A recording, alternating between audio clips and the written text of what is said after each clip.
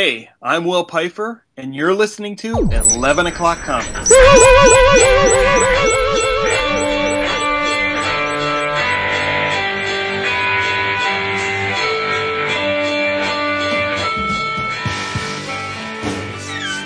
That was splendid. Sucking out the helium. I think it was pretty splendid, yeah. Works for me. I don't want you running for the hills when you're doing the woohoo. You gotta just do it. Who's got you if I was just doing it, no, I'm not so much worried about him. I'm worried about peaking your little meter. Why does my meter gotta be little? What if it's a big ass meter? You don't know. Is it a big ass meter? No, it's a little meter. I know you. But it's clean. It's a little meter, but good. It's very clean. Yeah. I had a beautiful time today. It was a great day, one of the best in a long time because one, it wasn't hot. The weather was fucking gorgeous. Two, it wasn't humid. There was a nice breeze. Yep. It was a very pleasant, enjoyable day. Agreed. Great. Yeah. Yes. How was your daughter's birthday? Oh, she had a blast. Took her out for some Italian. It was great. Nice. She got the she got the stracci. She got some. Wait. Let's roll it back. What do you mean she got the stracci? Stracci soup. It's with the egg and the spinach and it's called stracci. Okay. It is. And I got some peppers stuffed with grilled chicken over poutine. Or, sorry, polenta. I was going to say poutine. No, I was thinking I was Chris. A Quebecan Italian joint? No, I thought it was Chris. Over polenta, it was amazing. I'm not one for food, but that was really good. It was very good. Very good. And Vinny got chicken parmesan. That's like his go-to. That's his go-to. Yeah. And we're your go-to because you know what? This is 11 O'Clock Comics. Must be a short intro song today. I actually don't remember what it was. Wow. This is Interrupt Us. 11 O'Clock Comics, episode 497, yo. Yo. Second this week, and I am Vince B. Oh, I'm so glad to hear your voice, Vince B. I'm David A. Price. It's been so long, right? Ages. Yes, you are, and I'm George Hatherley. Why is he? Wait. Why is he British? Yeah, right? Isn't he British? No. Let's roll it back. I'm George Hatherley. He's not. I did. I have to confess. Initially, Hey, Hatherley. I did get the impression that he could have been British. Which is why he loved the American flag so much? No, he doesn't love the flag. But you can't be born in Britain and love our country? What are you saying? Racist. Right. I guess I'll just go run around with a profile. But no, you are not pining for the DeFabio. You are Jason Wood. In the and you don't have to die of probably cancer to get discounted comics. There's a Fury secondhand fucking smoke all those years. Really. Discounted comic books and collectibles. All you have to do is go to dcbservice.com. DCB as in boy, service.com, all one word, and you will reap the rewards of massive discounts. Unfortunately, the window has closed. And the specials that I've been announcing for the past weeks are the sun is setting on those. But if you were paying attention, you could have had the Gravediggers Union from Image, number 1 for $1.99. Kong on the Planet of the Apes, number 1 from Boom for $1.99. Now take note, these are $3.99 books, so that's a half off for you. And I just wanted to say this again. Minky Woodcock, the girl who handcuffed Houdini, number 1 for $2.19. The cover price is $3.99. That's 45% off. See?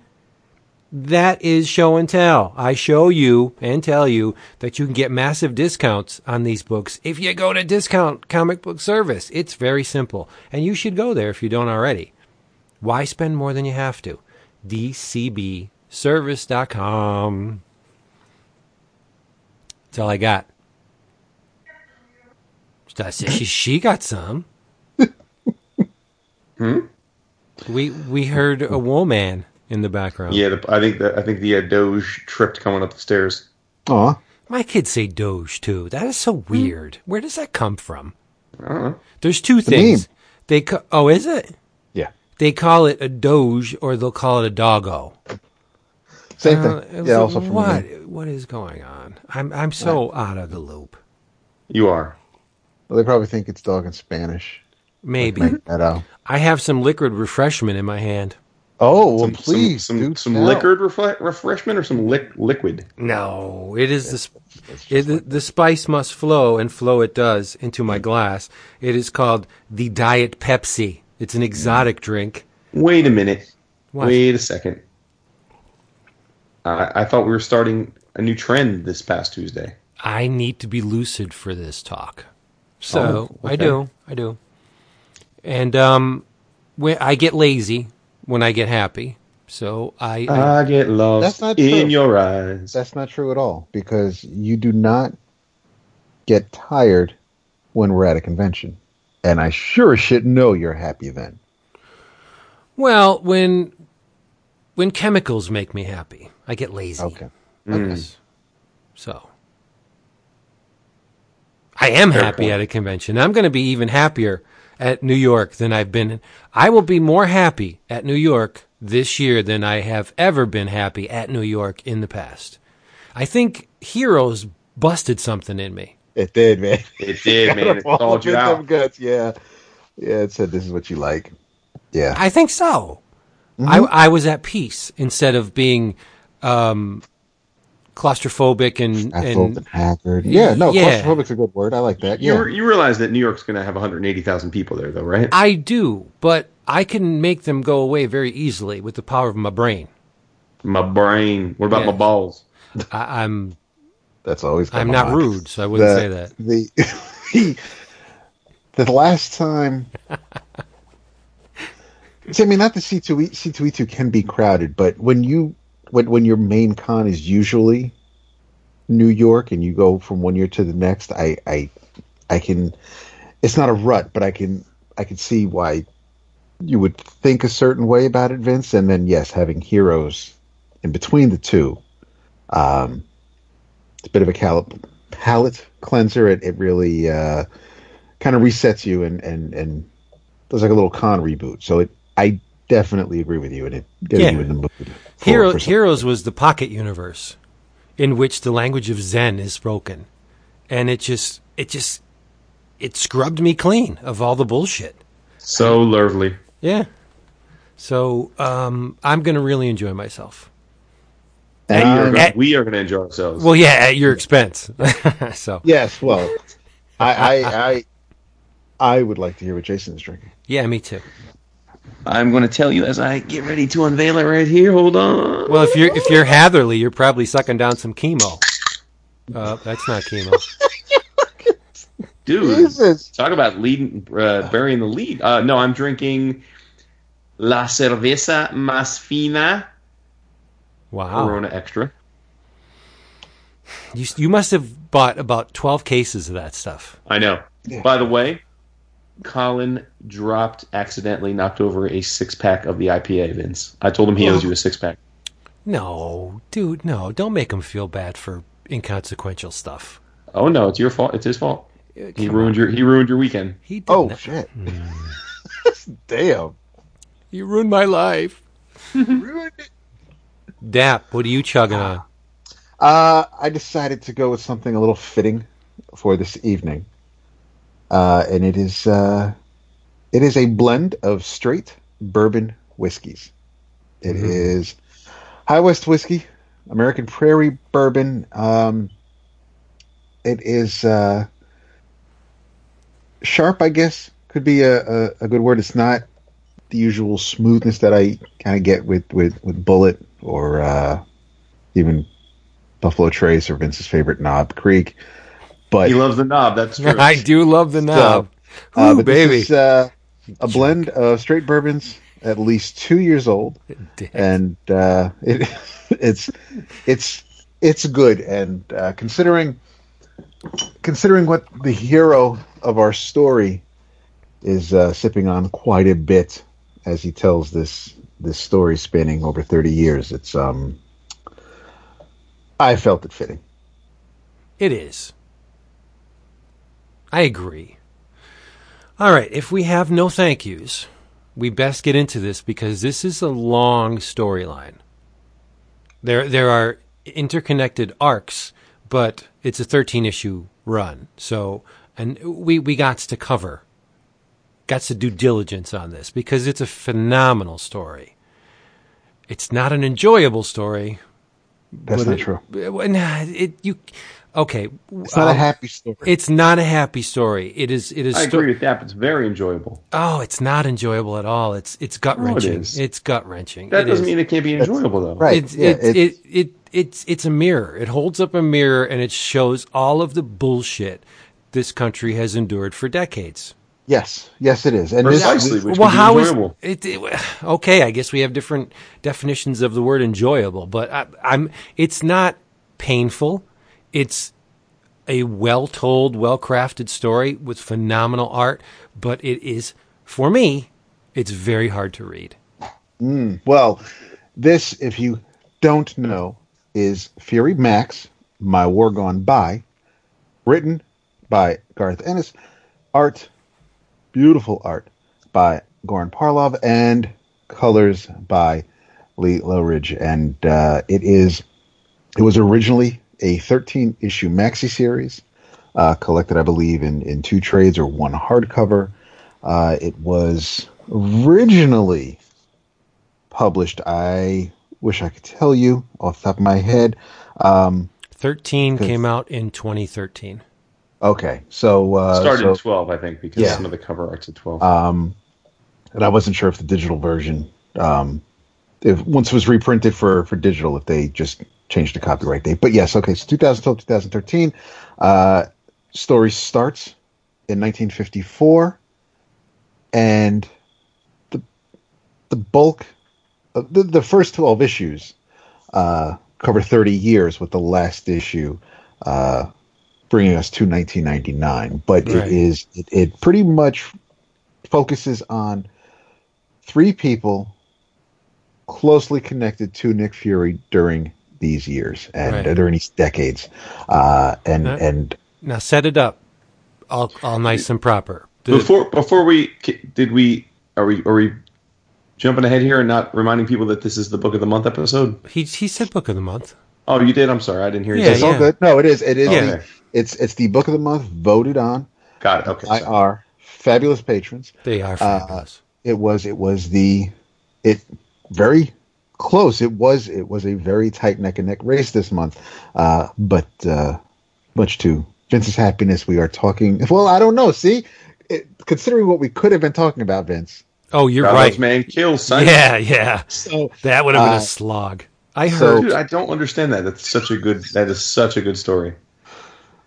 That's an uncomfortable story, but it is still it's still enjoyable. Whole story, yes. Okay. By the way, I just looked up the definition of enjoyable, and I think I may have to switch to Vince's side.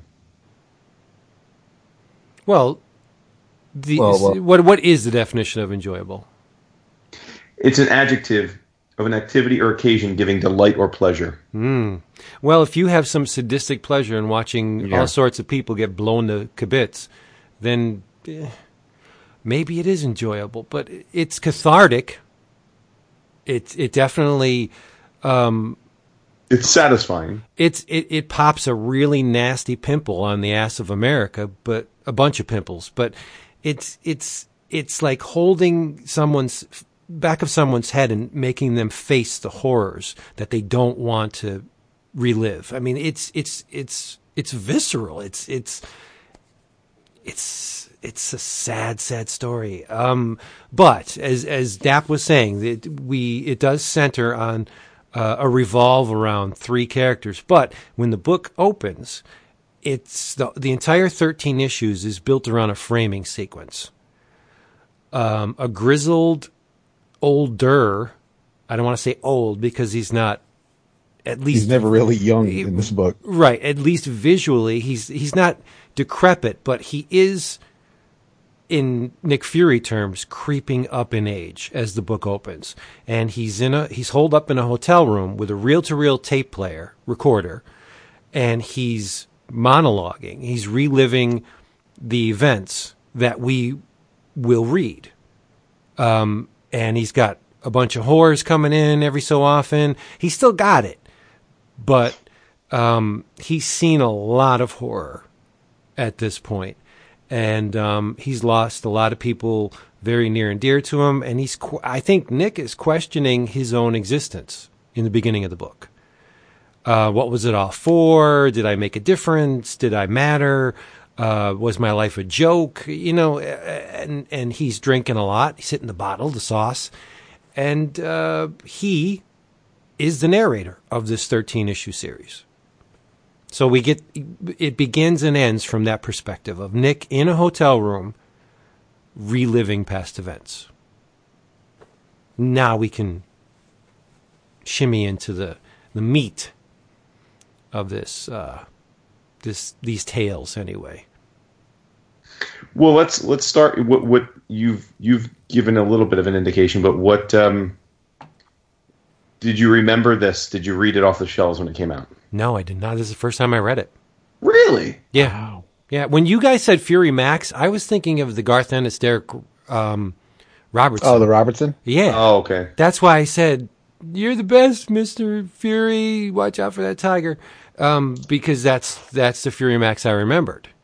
Mm-hmm. This is all new to me. Did we talk about this when it came out on the show? I don't remember. I don't believe we kind of went into it. You may have, you have the hardcover? Mm-hmm. You may have talked about that after receiving it. I don't think it wasn't in your travels or anything, but I don't, I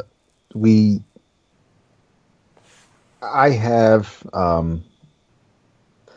there's a special place in my heart for any of the Garth Max books, specifically Punisher, but this is very much in that vein. So once I knew this was happening, I was all over it. I was buying it in singles. If I can find the hardcover next weekend, I will. Oh, I'm with you. I want this book on my shelf. Yeah. So let's keep it that, because before we get into the plot, I think Garth Ennis has, to me, there are two things I think Ennis is excellent at, and I think this is a near perfect overlap of those two concentric circles. He's excellent at war stories. He loves the history of war. He's very much a historian in that regard. And I think he is excellent at telling stories about the hard-living heroes. Right. Punisher probably most notably, but in this case, Fury and a little bit of the Punisher. But so I think that this is this is his wheelhouse if there is one. Right. But in the spirit of those great Our Army at War and GI Combat, those great stories by Bob Kanigher, this is not a book that glorifies war. I would even hesitate to call it a war story. War is a principal player in this book, but this is not a book about war. This is a book about one man's struggle. Right, but what I'm saying is Ennis is always that. But when I say he's a war, Ennis wrote, what is it, the Battlefield series? He's done a bunch of those. Oh yeah, he doesn't glorify war. No, I he think doesn't. He's very good at showing the human side of war. Yeah, and all the best war writers do that. Mm-hmm. And at the top of that list is Bob Kanigher. Right. And Joe Kubert, and of that ilk. They focus on the human element, not on, oh geez, isn't this tank cool, and watch how many people we can blow up with it. I mean, there are books like that out there, but this is not that. This is a very, very, I think it's a very heartfelt book. I'll be honest with you, the last issue tore me up. Yeah. Last issue is very, very hard. It's a different kind of difficult read than the majority of the series, but the last issue, he pulls you into this narrative, and Fury's the hook. We all know Nick Fury. He's been in the Marvel Universe forever. He's someone we identify with, and this is the soldier Nick Fury. This is not the master planner from the Ultimates Nick Fury. No. For those who may not know what who the star of this book is. It's not the Nick Fury If this you is are Howling Commando's Nick Fury. Yes, yeah. This is the old soldier, and Ennis pulls you into this narrative and makes you feel about various ways about certain characters, and then at the end, he bends you over, and you take it screaming, because it's hard to see what happens to these characters. But it's and I don't want to throw the word around, but it's realistic in that sense. It's not a Disney story. It's not. You're not. I mean, if you were looking for some sort of happy ending, if you were looking for something that made you put your faith back in humanity, you're not going to get it in everything from start to finish is hard hitting, and it's not a story that you can kind of just read and shrug off, or read and go, okay, I got a couple minutes to let me read an issue of this. It's not. It doesn't require a lot of heavy lifting like some stories might, but it's still a rewarding story. It's still something that if it's not a story where you have to pay attention because there's clues. It's straightforward, but you have to just kind of let it in. It's not a. If you're used to the Punisher, you're kind of getting that. It's definitely fitting for the Max line. It's even without the tits and ass and the screwing. There's still enough here where it's definitely not for children. Mm-hmm. But it's probably. And I was going to ask this to you guys later.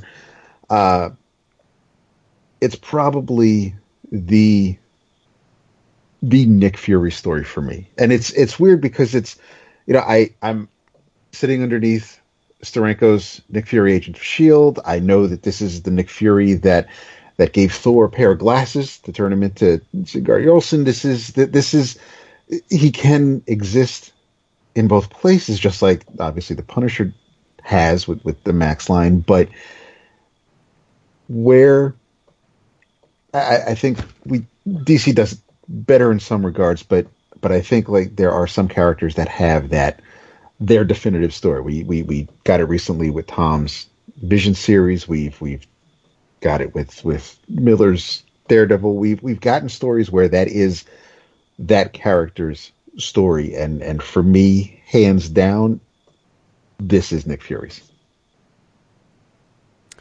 It may just be because it's so fresh in my mind, but I mean, I do love Nick Fury versus S.H.I.E.L.D. That's a great story. You do. Yeah. You do. Same. There's nothing wrong with that. And I'm not about to say that this is a better crafted story than that. It's a different story. I mean, yes, exactly. the previous one is steeped in the Marvel Universe. This is, for all INP, is removed from the Marvel Universe. I mean, there's nobody else in here. That's not true. No, there's one character. Punisher and Barracuda. Well, no, that's what. But that's within the Max universe. And I'm talking about the Castle. That's that. I'll split hairs with that. That's Frank Castle before pre-Punisher, and Barracuda's only in it. You only know Barracuda because he showed up in the Punisher before this. But so yeah, I mean, Jason's he's correct. There's a little bit of Marvel Universe seeping in, but it's not anything close to. If you're just reading this, you wouldn't need to know that Frank Castle becomes the Punisher. You may never. Right. Well, yeah, it doesn't matter. To Vince's point, there's no hint that this world has superpowers. No, exactly. No, not at all. And credit to Ennis. I think it made me love his work even more when I came out of this, and I thought about it a little while, and I came to the conclusion that the strongest character in this book is not the title character. No. In fact, Fury's he's pretty human. He's pretty weak in this book. There's one character that realizes that what's being done is I don't want to say gender, is not for them, and they just stop. They cease to do what they've always done. Fury doesn't do that. He's an old war dog. He needs There's the no heat. off switch. Right. He needs the heat of the battle. He's almost addicted to it. Well, he is. But he follows orders, and he is absolutely addicted to conflict. Yes. He has to have it. And this one character just says, you know what? I can't. I cannot. It's the character I introduced myself as. I know, but I didn't want to. Yeah. But the character, why are you trying to hide that? We're breaking because down the book. we'd get to that, right? Okay. But I'm saying, Hatherley. Hatherley's an amazing character because the deal with Castro scars him so much that he just can't do it. He can't do it anymore, and that's where Frank Castle enters the picture. And it would be easy to say, I'm gonna get back up right on the horse because I screwed up here and I want to do right. And he's just like, no, wait a minute, this is wrong. I'm killing and interrupting the status quo of all these little countries, and I'll get to what I think this book is really about at the end. Is not what we should be doing. Or what I should be doing. And so he just pulls out. And he doesn't pull out completely because I think he has a bond with Fury more than Fury has a bond with him. Mm-hmm. At least more than Fury will admit. Okay. Right. But the thing is, he's even if he's not going to be in the role that Fury was used to having Hatherley in, he's still kind of his right hand man. He's Guy Friday, but it's when George realizes that something is amiss, he does offer to he tells Fury he's got his back, but Fury declines that by reminding Hatherley that 15 years ago you told me your heart wasn't in it. So but he's mean when he says it. Fury's because mean. He has to be because what he says is, he said, you told me 15 years ago you didn't have the strength. Or he either says the strength or the courage, and he has more strength and courage than Fury because he doesn't give in to the easy. He doesn't take the easy road and just keep doing what he's always been doing. He levels up and says, this is not what I should be doing. Because he's got a tether. He's got a lifeline. He's got 6 lifelines. He's got a wife and children that he's got to be there for. So he's got things that Fury doesn't. So that's where his strength comes from. That's what he needs to stay alive for. And he may think he's got Fury's back, and he and Fury can take on Barracuda and bring them down, but that's not something Fury can risk. And if there's any indication at all that Hatherley has doubts, second thoughts about backing that play, it could be disastrous for Nick. So you're saying that Fury is putting on the Nick Lowe hat and he's being a little cruel to be kind because he does have concerns for Hatherley, and he's being a douche in order to keep him out of the thick of things and where he could get hurt. Yeah. Okay. That makes sense. But I initially perceived it as Fury just being a dickhead and telling him, you didn't have the strength or the courage. He's good at doing that. And of course he is. Because even then, Fury could have gone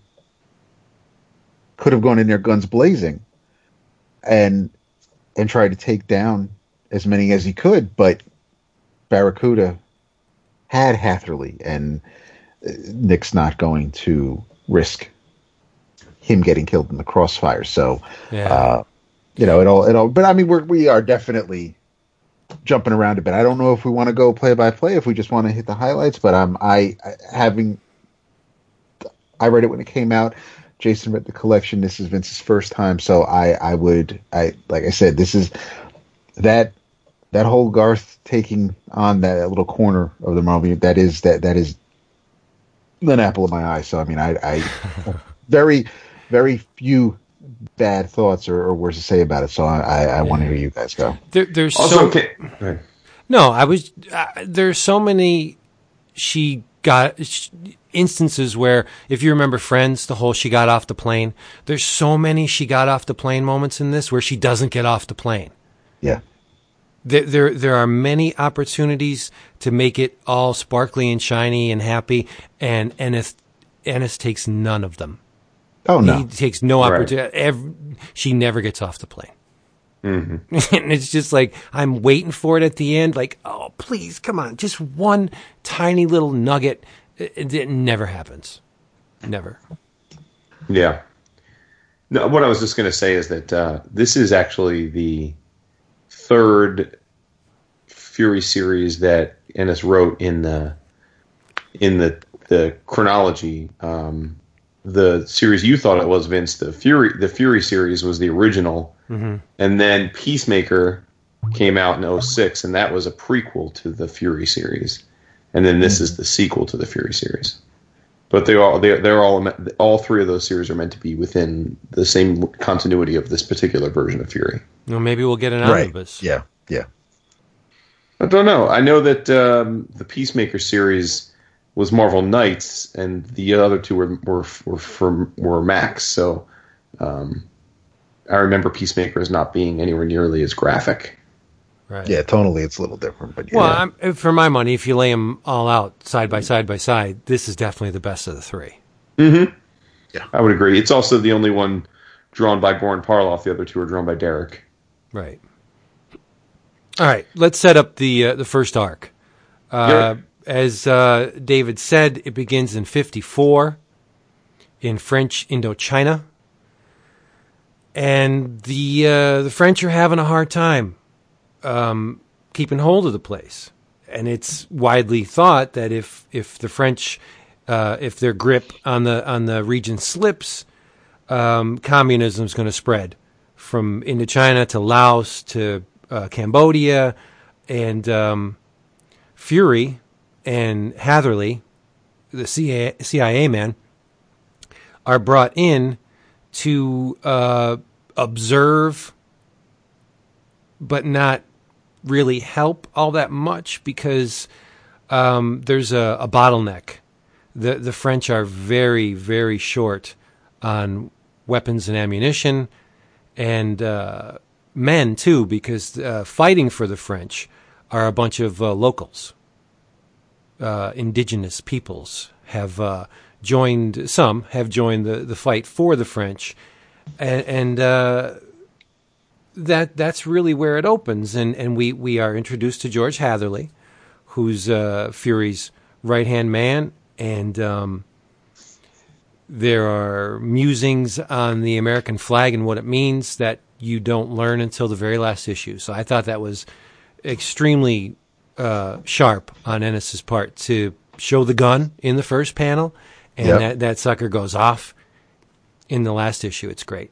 And kudos to Parlov for not just photostatting the first issue's panels on the last, because was redrawn. Right. It was and there's slight differences, but I love the hell out of that. Oh, and while we're at it, kudos to Parlov for not photostatting architecture, which he could have done. You've seen it done many times. Oh, look, it's a commonly known city street, and we'll just take a little stat of it and paste it in. No, everything is drawn. It's gorgeous. To make matters even worse, the French command base is positioned in a horrible spot. instead of Which was so typical of our entire time in Vietnam. Right, exactly. Instead of the high ground, somebody pointed, and it's stated in the book this way, somebody's pointed to a map and said, well, how about here? And it's actually a low point surrounded by hills, so it's a very hard position to defend. And they don't have a whole lot of weapons, and they also have an ex-Nazi in among their troops, Sergeant Chief Steinhoff. He's a Nazi soldier who, for lack of any other kinds of opportunity, joined the French Foreign Legion. So now he fights for the French, but he's extremely good at what he does. Fury even picks up on it. He's like, this guy's a scumbag, but damn, he can fight. He can he can kill. He was trained by some of the best. So and it gets back to what you were just alluding to in terms of the character of the man. Fury acknowledges that he's the enemy in some circumstances, but overriding that is the fact that he's a good soldier, and he understands that a soldier needs to be a soldier, and so he'd rather have him as an asset than when the time comes, you need that on your side, no matter what went on in the past. Right. Whereas his homeboy's like, fuck that, the dude's a Nazi. Yeah, well, that sets up a whole... I'm with Hatherley on that. Yeah, a whole nother thing. Samesies. Yeah, Hatherley, Steinhoff remarks that... you guys don't know how it was. He's talking about Auschwitz and gas chambers. He goes, there was none of that. And being happy about it. Yeah, because it was his job. No, he's like, there's none of that where I was. He said, we just had the kikes dig a hole and we just shot people and put it in and throw them. And that's when Hatherley goes off the deep end. And Fury and Hatherley leave the region, but Hatherley goes back to kick the shit out of Steinhoff, and that's Hatherley's undoing because good luck with that. Yeah, he doesn't even. He's got some skills that we didn't see in the first issue. Well, he's a CIA operative, so presumably he has some skills, but he can sneak up on you, but it's they didn't pay the bills because Hatherley goes back to Hanoi to give Steinhoff what for, and the German beats the shit out of him. Yeah, gets that ass whipped. So. Shirley DeFabio, and we haven't touched on Shirley and McCluskey yet, but we will. Shirley, who is Congressman McCluskey's secretary, and she's very tight with his secretary. Yeah, but she does not have sex with McCluskey. He found her in Chicago and said that a woman as attractive as she, who could also do stenography, was too good to languish on the streets of Chicago. So he made her his secretary. He had an ulterior motive. The woman is gorgeous, and immediately takes a shine to Mr. Fury. And they do what two people who take a shine to each other do. They bonk like bunnies, and it's good for both of them. Like they're both into it, and she gives him what for, and he gives her what for, and I think he puts it on her. I think she's tailor made for him. Oh yeah, of course. Like that could have been the love of Nick Fury's life. But listen, if she puts the stank on it. I mean, she definitely works him over. Oh yes. Sure, but there's also a perceptible attraction between Shirley and Hatherley. More towards his side, but when she meets him, she's very curious about him. I know she likes to gather information, and she likes to have all her ducks in a row and know where everybody stands. But when Hatherley and DeFabio first meet, she asks a lot of questions about him. She even points him, like when Nick Fury's in the room and there's a woman there, you mean to tell me that the woman is not entirely focused on Nick Fury at the expense of everyone else? That's an interesting observation, because I was going to ask, haven't you met or known women in your life that are like Shirley? Meaning someone that is incredibly outgoing and makes every man that's around her feel like they could have her. But she doesn't do that. No, that's not what I said. She's the kind of woman that is so confident and able to handle herself that she makes every man around her think they can have her. But that doesn't mean she lets them have her.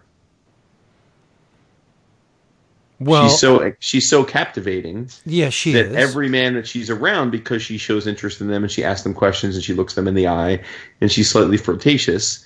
Every guy, because we're guys, think, "Oh, I could have that."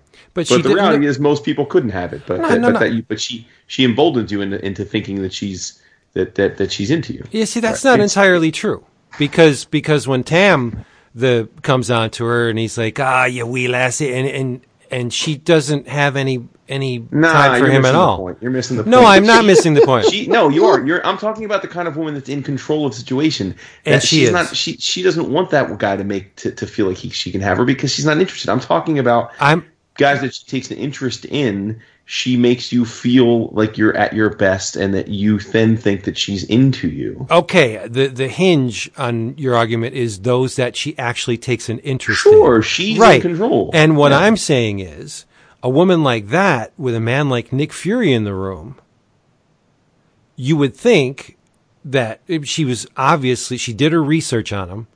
She knew who he was immediately, even before the introduction was made. And you got a guy like Hatherley who is not, he's an attractive man, but not anywhere near her league. And yet she spends a little bit of time, not in his presence. She's talking to other people like, "Hey, who's that?"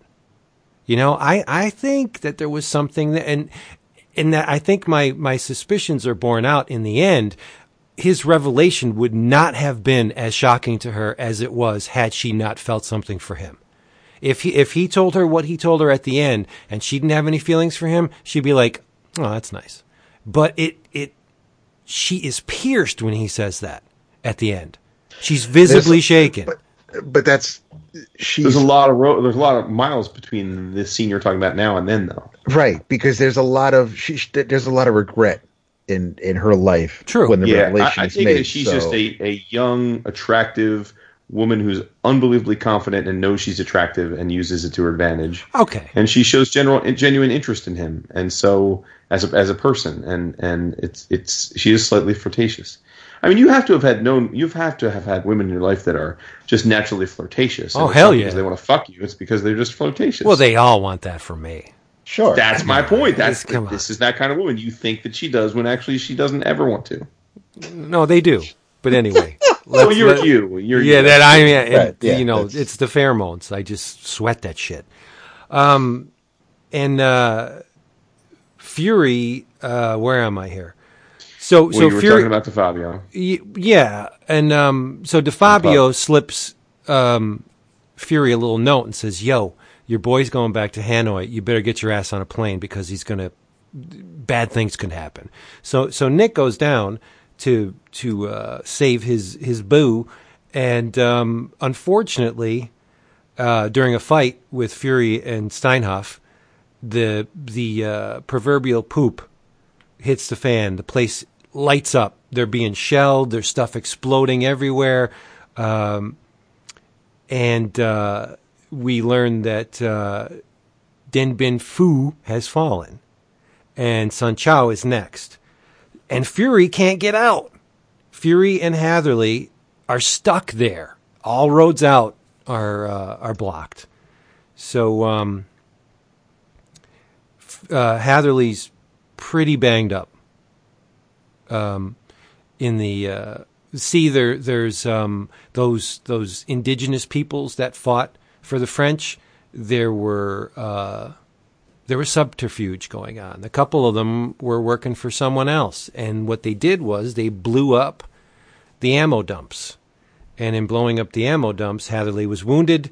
The French major is killed, and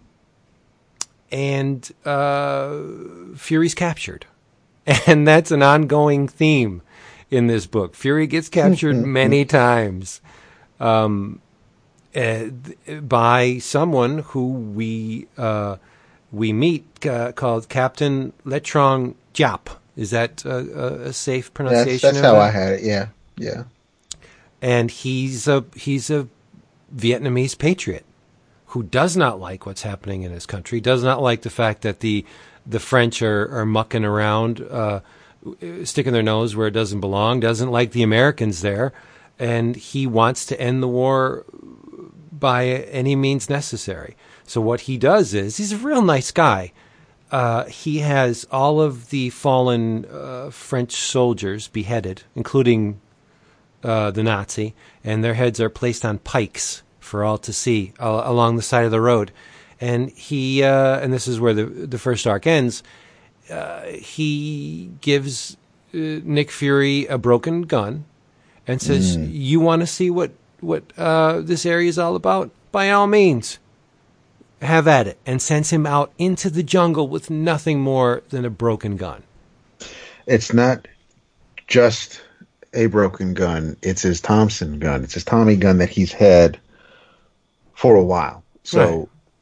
Jap made it rather personal by having that gun destroyed, giving it back to Fury, and then sending Fury on his way, where he gets to walk past Yes. various heads on spikes, including The Major. Chief Steinhoff and of Yeah. course the Major. But it is a When Steinhoff goes down, after the ammo dump explodes, his eyes are blown out. yep. And What does he say? What an asshole. So he's blind, and he's like, come on, you motherfuckers. I can't see you, He but I'll says, still I kick wish you. I could see you. I'd kill every one of Yeah. you. And they fucking jump him and go total ground and pound. And he's smiling. Yes. The idiot is smiling. Like, It's what he lives and obviously dies for. Yeah. He knows nothing else. He is the worst part of Fury to the extreme. He is happy doing what he does well, and he would do that for anyone. Unfortunately, he did it for the most heinous Yeah. organization to ever exist. So it's very hard to appreciate, no matter what. It doesn't matter how good you are now. It doesn't matter the lives you save now. It doesn't matter if you cure cancer now. It's what you did before that is very, very difficult for people to look past. Right. And Well, in Steinhoff's case, I don't think it's the lives he's saving. I think it's the people he's killing. Like, he doesn't pull that trigger to save the lives of the French. He pulls the trigger to kill the enemy. right. Yeah, so, I mean, but Yeah, he's just he's like a Ronin. He needs the action too, and it's the only Right. place he can get the action. But- it's convenient if your enemy is the same as his. right. I don't think he's the most abominable character in this story. No, he isn't. Oh no, McCluskey is for sure. Yeah, Yep. McCluskey is Yep. a major. Oh, of course, he's the villain for sure. He definitely is. Yeah. Yeah. And he is also Nathan Lane. They had to have modeled him on Nathan Lane. He you looks think? he looks exactly like him. Yeah. He's got the little I don't. Well, it's just, Little Nathan turnip Lane's so affected though. he's got the little pushed up pug nose like Nathan Lane does. I mean, He reminds me of a guy I know, one of my coworkers. But Pug never comes off as like feminine. no. No. Just I mean, Nathan Lane is over the top. Yes, no. He doesn't have his characteristics. He's just he looks like him. Got it. He looks like him. I hear Nathan Lane's voice. I don't hear without- that. Really? No, I don't. I don't. I hear a southern genteel Yeah, voice. I hear, especially if you watch a lot of Turner Classic movies, there's definitely a certain voice I hear when that whole Mr. Smith Goes to Washington, those political state senator type movies from the 40s, and that's what I hear when I hear Pug speak. But he's a fucking snake oil salesman, no doubt about it. Oh, he is. Yeah. So let's get into the next arc, which begins in 1961. Jason, you want to tell them about that? You're doing a much better job than I would being able to recap these arcs. Okay. No, I mean, because I'm not. Well, no, I mean, you're great at this. I'm not like. Let's not do an unplanned handoff because I did not take notes of the issue by issue. So I'd rather be the color man here. And you Okay. Well, the next arc, as I said, 1961, we go to Guatemala, where Fury and Hatherley are brought in to train the soldiers to oust Fidel Castro. There's one very painful bit of dialogue between Hatherley and Fury that I actually wrote down because it's pretty affecting. Hatherley says, last night when it got real bad, when it was really close in and crazy, he goes, I'm pretty sure I shot one of our own guys. Yeah. And Fury goes, yeah, I'm pretty sure I did too. He said, sometimes it just gets like that. So on that front, it's funny you highlight that. My father was, my stepfather was a Vietnam vet and prisoner of war, and he killed someone in friendly fire. Mm. He said he would have estimated that upwards of 25% of the guys that died over there were from friendly fire. Wow. That's a huge percentage. Mm-hmm. Yeah. But it was because of the untenable, unplanned, unfocused conditions that they were in, with right.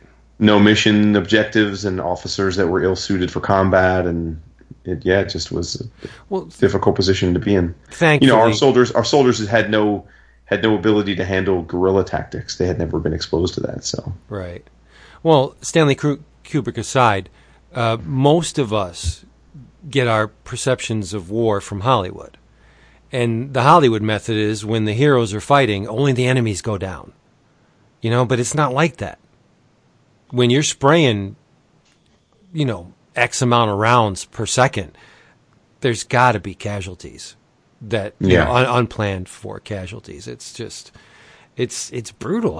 That's why this book is so hard for me to read, because it forces you to face concepts that aren't normally associated with the subject matter. Like the hero parachutes in, he kills only the bad guys and saves the day and gets the girl and and flies out. Like, that's the Hollywood story. Or even funnier, like the G.I. Joe thing, where like G.I. Joe fights Cobra all over the world, but they never actually kill anybody, right? Right. Yeah, they blow up the jets and Cobra always manages to parachute out, or they always capture them all. Yeah. Right. Vince, that exchange with Hadley is in the third issue, so it's still part of the first arc. Oh, I'm sorry. Okay. That's okay. No, because you said it, and I had it down here too. Wow. And when you said that, it was, and I had to double check while you were talking. But yeah, no, it's because since we're into the fourth issue now, I'm like, okay, well, where's that exchange? Well, okay, my bad. It's okay. So on the back end, Pug has asked Shirley to marry him. Right. And she tells Fury during one of their trysts, and he's aghast. I thought the patch was going to fly up, like wah, he's shaken because they just got done having extremely good sex in the bathtub. And she tells him, and he's like, then she gives him the ultimatum. She goes, "All right, big man, you don't think this is right? Ask me to marry you. Come on, do it right now." With a straight face. Just do it. And he's just like, and he can't do it. So she's like, "Yeah, I told you. Now come on, let's get to bed and do it again." There's obviously a very, very strong connection between these two characters. Like, as the story goes on, you can sense Fury is just head over heels in love with this woman, but the animal, the soldier, won't let him act on it. Yeah. It's a crime. It's so damn sad that this man who has endured all these hardships could have had a little bit of peace and salvation from just being in the same room with this woman for, how many years he has left. Probably a lot. But the only bad thing is he would probably have to watch her die because of that whole longevity thing. We get a little taste of that later in the series. Right. But also, too, I have to say one thing about Shirley. I think Ennis does an interesting thing with her. He I would say he spends most of the series romanticizing her in a way that's almost unfair to her actions, meaning that she's an opportunist too, right? I mean, she knows in the beginning that Pug wants to fuck her, and she's not giving him any at the time, but she knows that like he's into her, and she's being opportunist and taking the job and being his secretary. Then she marries Pug because she sees that he's her best option. He's rising politically, he's got money and influence, and she's got no better offers. And so she takes him up on his offer, and it is a marriage of convenience from start, but she makes that choice. Right. She's not forced into it. She doesn't fall in love with Pug and then it's a bad marriage. She knows from jump that this is a marriage of convenience, and it's to make her. So she's not. She is calculating, and she is self-centered, and she is opportunistic.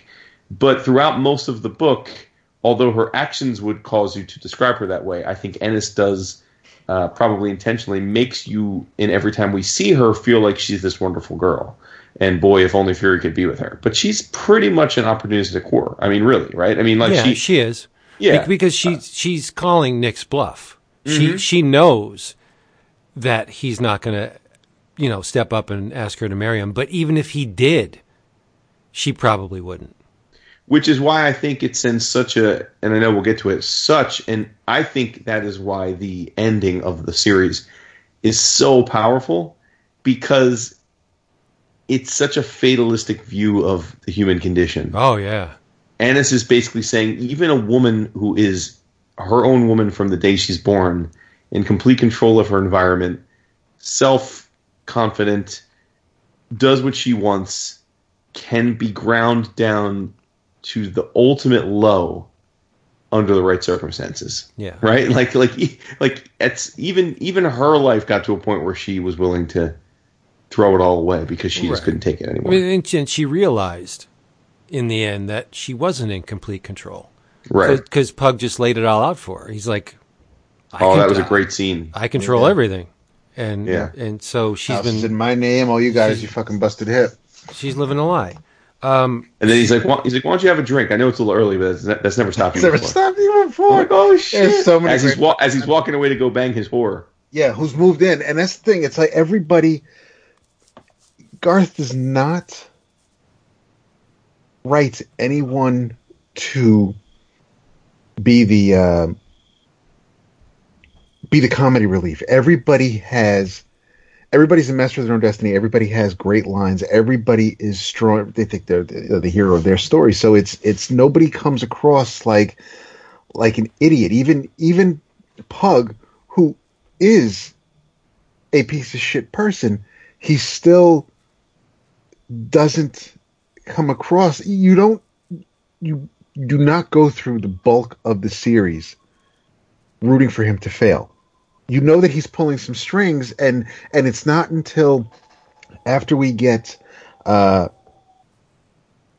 mostly through the second arc, the Castro story, where that's when we see Pug's true self when Shirley calls him, begging and pleading that we have to get Nick out of there, and he's, okay, dear, no, yes, I'll make my calls. Don't worry about it.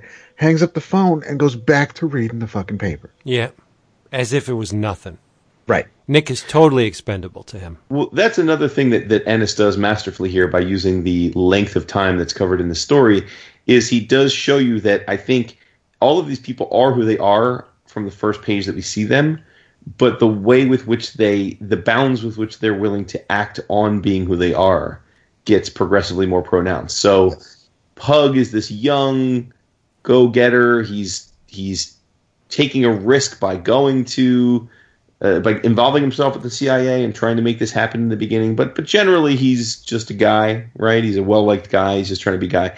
Then we see a glimpse of how he's willing to self-serve by they send the helicopter and it's for Fury, because Fury's the asset. He doesn't want to be the guy that sent Fury there and this war hero gets killed. So he wants Fury to hop in the copter, but there's only one spot. So he's willing to let everyone like Hatherley die because they're not insignificant. For his own sake, it would hurt him to lose Fury. Fury obviously chooses another path, but Pug doesn't want him to. Then you fast forward, and during the Cuban Missile Crisis, Pug disappears, leaves his fucking wife to fend for herself, but is still trying to make the best of it by saying, "Oh, I'm doing it for us. I'm doing it for the country." Right? But then shortly thereafter, he's willing to let Fury die, which again doesn't happen. But progressively, he's willing to do more and more. And then ultimately, we get to the point where it's Iran-Contra, or rather, the Contra, the Nicaraguan drug thing, and he's and now he's willing to go so far as to be the brains behind an illegal drug operation in order to fuel his political motivations. So he's just progressively willing to do more and more as he gains power. You see that he's selling more and more of whatever, whether you want to call it a soul or his moral compass or whatever. So, right. But I think Ennis does that with each of them, right? With each of their paths, they're willing to go further and further, except for maybe Fury. I mean, Fury just is who he is. And it seems like he's now at a point as the narrator of reflecting on being the guy he always was, and was that the right choice? So. Yeah. Well, Pug is motivated by the perceptions of the voting public, and he says it many times through the course of this series. Like to focus on the arc we're on now, when he extracts himself from the Cuban situation and leaves his wife to fend off some very, very pissed off Cubans. She comes back and she's got a black eye and she's disheveled, and he's like, "Did anybody see you come in?" Like, not, "Oh my God, are you okay?" It's like, "Oh, was there a paparazzi there? Did anybody see?"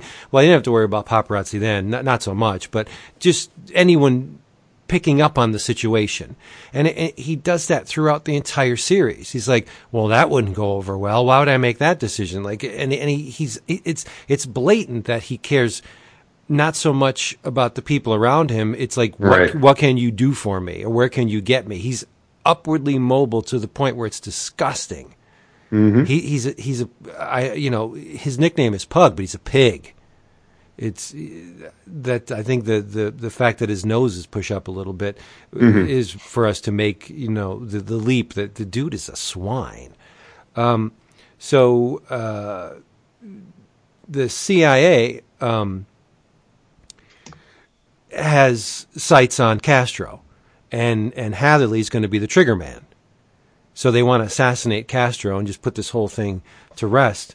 And the plan does not go well. And Fury and Hatherley are captured again. They're captured again, and they get to watch a human being's head smashed in a vice. It's grueling to watch that. It's like Gates of Hell. But the theme again is just like, we have a plan. It's a great plan. We're going to go execute it. Wasn't the best plan, and now we're in trouble and we have to fend for ourselves. It's almost the same. Like, the first arc is almost the same as the second, which is very similar to the third. Situation goes south. Fury and Hatherley get captured, and they have to find their way, out. And in the third arc, it's not Fury and Hatherley who are captured; it's Fury and Frank Castle. So it's the best laid plans, right? And I screwed up because that's the arc where she calls Pug. So yes, even though there were moments, like you said, when she shows up back at the office, and because this fucker snuck away from the Cubans because he didn't want to get hurt, leaving Shirley behind. We obviously get an inkling of the type of person he is, but it is when Nick and Frank are in Vietnam, that's when he doesn't exactly rush to help. But this is also another thing I like about this series, is that we haven't seen Latron since the first arc, the end of the first arc, and that's fine. People come in and out, especially if you're someone like Nick Fury, people come in and out of your life. If you live as long as Nick Fury, you're people who you're never going to see again. So you don't really think that you're going to, that Lestrade is going to show up again in the series. So when he does it, it's not like it's some big reveal on the last page where, holy crap, it's you. It's just one of those things where it, based on how we first met the character and like you said, Vince, he's a patriot, that, you know, it would make sense that that instead of coming up with someone new, that based on his career trajectory, why wouldn't they cross paths again? Right. And like you said, they do, and that's the third arc. We jump a little bit 9 years to 1970 and to Vietnam. The CIA sends Fury and Hatherley into Nam to assassinate Giap, general who's now a general, Lestrade Giap. And like we said before, Hatherley's scarred by the Bay of Pigs incident. He can't and won't take the shot. But Fury has the utmost confidence in the guy, but he needs to get the job done, and so he gets another shooter. And enter a Marine by the name of Frank Castle. Yes. Castle's scant humanity is almost their undoing, because Fury and Castle are plunging through the jungle, and they encounter a young Vietnamese boy, and they don't kill him. They let him live, as probably all of us in this room would do. I mean, I'm not going to kill a kid. I'm not that. I couldn't be that type of soldier. Right, but you know that moment is so telegraphed of everything we've seen from other Vietnam stories, right? Right. In that the one of the things that made the guerrilla tactic so potent was the willingness to use children and women and right. Like, but yeah. Oh, so you know, as the reader, you know what's coming. Sure. It's like, right. Look at this cute little kid. Oh, he's lifting up his shirt. He's got a bandolero of all explosives, and now we're all dead. So they let the kid live, and obviously, like Jason said, he runs back to tell the tale, and holy hell rains down on Frank and Nick, but not before they set a trap for their attackers. But ultimately, Fury and Frank are captured by General Giap. and the thing is, Giap has a very thick file detailing CIA involvement in heroin trafficking and assassination attempts. And he's like, okay, he's a patriot. He wants this. He wants all this injustice and death and maiming and just hell to end in his country. He loves his country, and he'll do anything to stop this. So he says, you know what? He basically blackmails him. He says, I got this big ass file. He's going to shame the U.S. out of Vietnam. And the arc goes the way it goes. I don't think we should go too much into it, just to say it doesn't end as planned, right? No. The U.S. obviously doesn't pull out of Vietnam until a little bit later. But Nick was brought in because this General Giap is extremely elusive. Like, according to the CIA, Fury was one of the very few people on the planet who can identify this guy. Yep. Again, Fury is as an asset, and it sucks to call a human being an asset in terms of war, but that's what he is. He's the weapon you want on your side. He's exploited as that, and it just grinds you down after a while reading these stories where these people just manipulate other human beings for their own goals. We've seen it in every page of this story. Mm-hmm. And it doesn't have to be like this. And I think that's the crux of this entire biscuit. This story, this 13-issue story, My War Gone By, I think, is about the corrosive influence that our country has on other places. The American intervention always goes south, and the people, and it's explicitly said in one passage. I think it was Shirley said it, where the people in these countries they hate our guts. They cannot stand us because we come in, we meddle, we fuck shit up, and then we leave.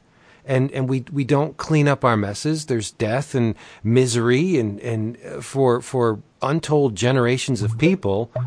And McCloskey is the poster child for this kind of behavior.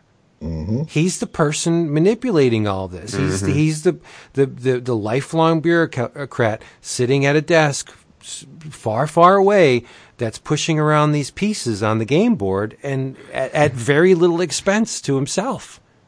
He doesn't. Well, at least not until issue 13.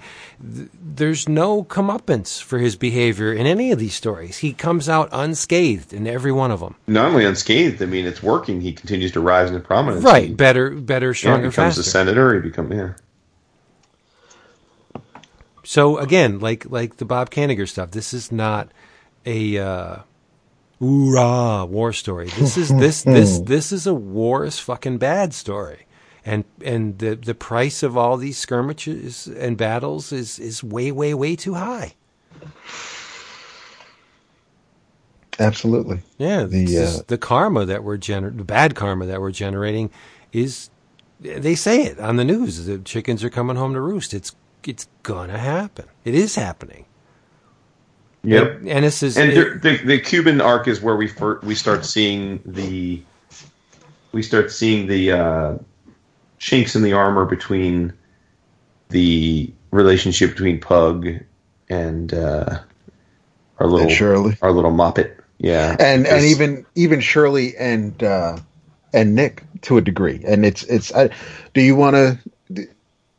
do you need a break, Vince, or do you want to go? Do you want to handle the last? Take it. The 11 or 10 rather is where we jump up to 1984. But even before that, when Nick is still first page of the issue, Nick is still talking into the recorder, and that page. It wasn't as obvious to me in the first 9 issues or so, but this is where Nick really starts to look old, and it's painful. And he's been in his hotel room for God only knows how many days. The bed is a mess. I mean, the robe was plush and bright white when the series started, and now it just looks lived in and dingy. And I mean, the room is an absolute mess. We forgot to carry the one. He has no more fucks to give. There's just he doesn't care as he's telling the story. So we're now in 1984. And he's getting calls too. It's like from the main desk. Oh yeah, are you okay? They're showing up. They want to see if you're alive still, because it's been and the room kind of smells a little bit. In a minute. So we are in 1984, and we are now in Nicaragua, and it's where chronologically, as year wise, it would be the first appearance of Barracuda, had we not already met him in the Punisher series. But this is Barracuda basically being Barracuda. If anybody's familiar with the character, you're not going to get anything really new or groundbreaking in his appearance here. But he and his little troop are basically running things. They're the guys who are making sure the drugs get moved and everybody gets paid. So they're doing the dirt while trying to make it look like everything's on the up and up. So Nick and George come up to kind of just what would you say their actual job is here? They're in to disprove the claims that there's some, nasty shit with drugs going on. They're brought in to say, right, they want to just to make sure everything is on the up and up. And the Barracuda kind of puts on, the warm welcome and tries to bring Nick in and let him know, no, everything's cool here. We got, people try to, they try to mess with the junk. We squash that shit. We're, nobody's got time for that. And while that's happening, we now see, it's 1984. This is all I'm thinking about looking inside Pug's house is like Tammy Faye Baker and just the height of that really gaudy opulence that seemed to be a thing. Yep. Shirley's put on a little bit of weight, but it's obviously everybody's getting older. Everybody is maturing in this series. And you see that the conversations that she and Pug have. She's starting to look rough, let's be honest. Well, I mean, Parlov's drawn her to look rough at this point. Yes. And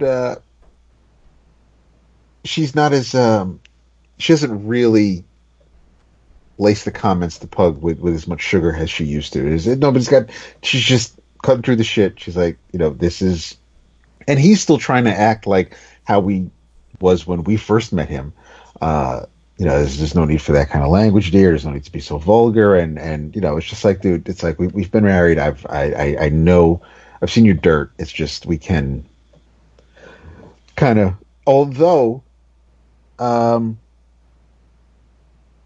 we do find out later on in this arc that, she may not have been as careful as she may have thought in her meetings with Nick.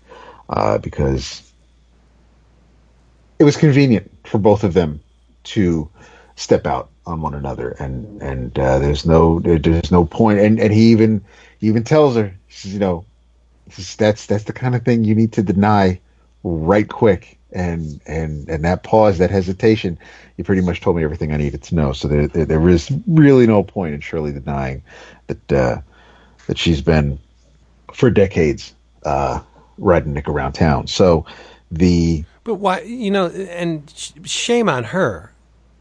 She underestimated him, because why wouldn't he have intel on her? She says earlier in the series that she's not sure if he even knows. She says she knows that he's sleeping with whores, and she has no idea if he knows that she's cheating on him. So yeah. It's just not that she's oblivious to it. She just doesn't know or really care. Right. Yeah. In the moment, she's with Nick. She doesn't, whatever and then I think we've all had those times where it's like, listen, this is, I don't know if they know, and I'll worry about that when the time comes. Maybe in the back of your mind, thinking that time may never come. It's not music I'll ever have to face, but I'm living in this moment right now. I'll burn that bridge when I get to it. Yeah, and maybe she won't notice the PayPal charges, right? To Jason's point, I think I really think she doesn't care, but the reason why she stammers and loses her place when he confronts her is not because she's concerned whether or not he knows, because he cuts through her character, because she wasn't above him in the manipulation scale. He jumped above. He's like, yeah, I knew. He does. Tell me I'm wrong. He's like, when you're near him, I can practically smell you. Yeah, you're a dick. Dirty coos. You're a dick. He is. But he is. It's that charming kind of insulting. It's that Kevin Spacey on House of Cards or right. in the Garden of Good and Evil. It's like you're almost charming. You're smiling why you are so vile and insulting, and it's it's weird. I mean, yes, you should absolutely despise Pug, but at the same time, because of how he carries himself and how he says things, it's very difficult for me to just say that I don't want to see you in this book anymore. It's like he just Garth just has a way with this character that I can't. He's absolutely the worst character in the book, but it's because Ennis does such a great job with him that it's I don't want to see him go. I don't perk up every time I see him, but he's a great character, even though he's a piece of shit. Right, but the way he goes in the last issue, I think, was perfect and poignant, because throughout the whole series, we never see him ruffled. We never see him less than that image that he wants to project to the general public. But when he finally meets his end, he's rutting like a pig. Mm-hmm. He's sweating and and so that's it's the other cool part about when he's taking her to task and basically breaking her down. There was a scene earlier where she's done having sex with Nick, and she says something like, "Well, I was repulsed by him the first time." He goes to whores, and I know he goes to whores, but that's fine because he was repulsed. I was repulsed by him the first time we slept together after our wedding night, and then when he's breaking her down, he's like, you were repulsed by me the first time we slept together. I knew that. Mm-hmm. It's like, so I found another means, and you did too.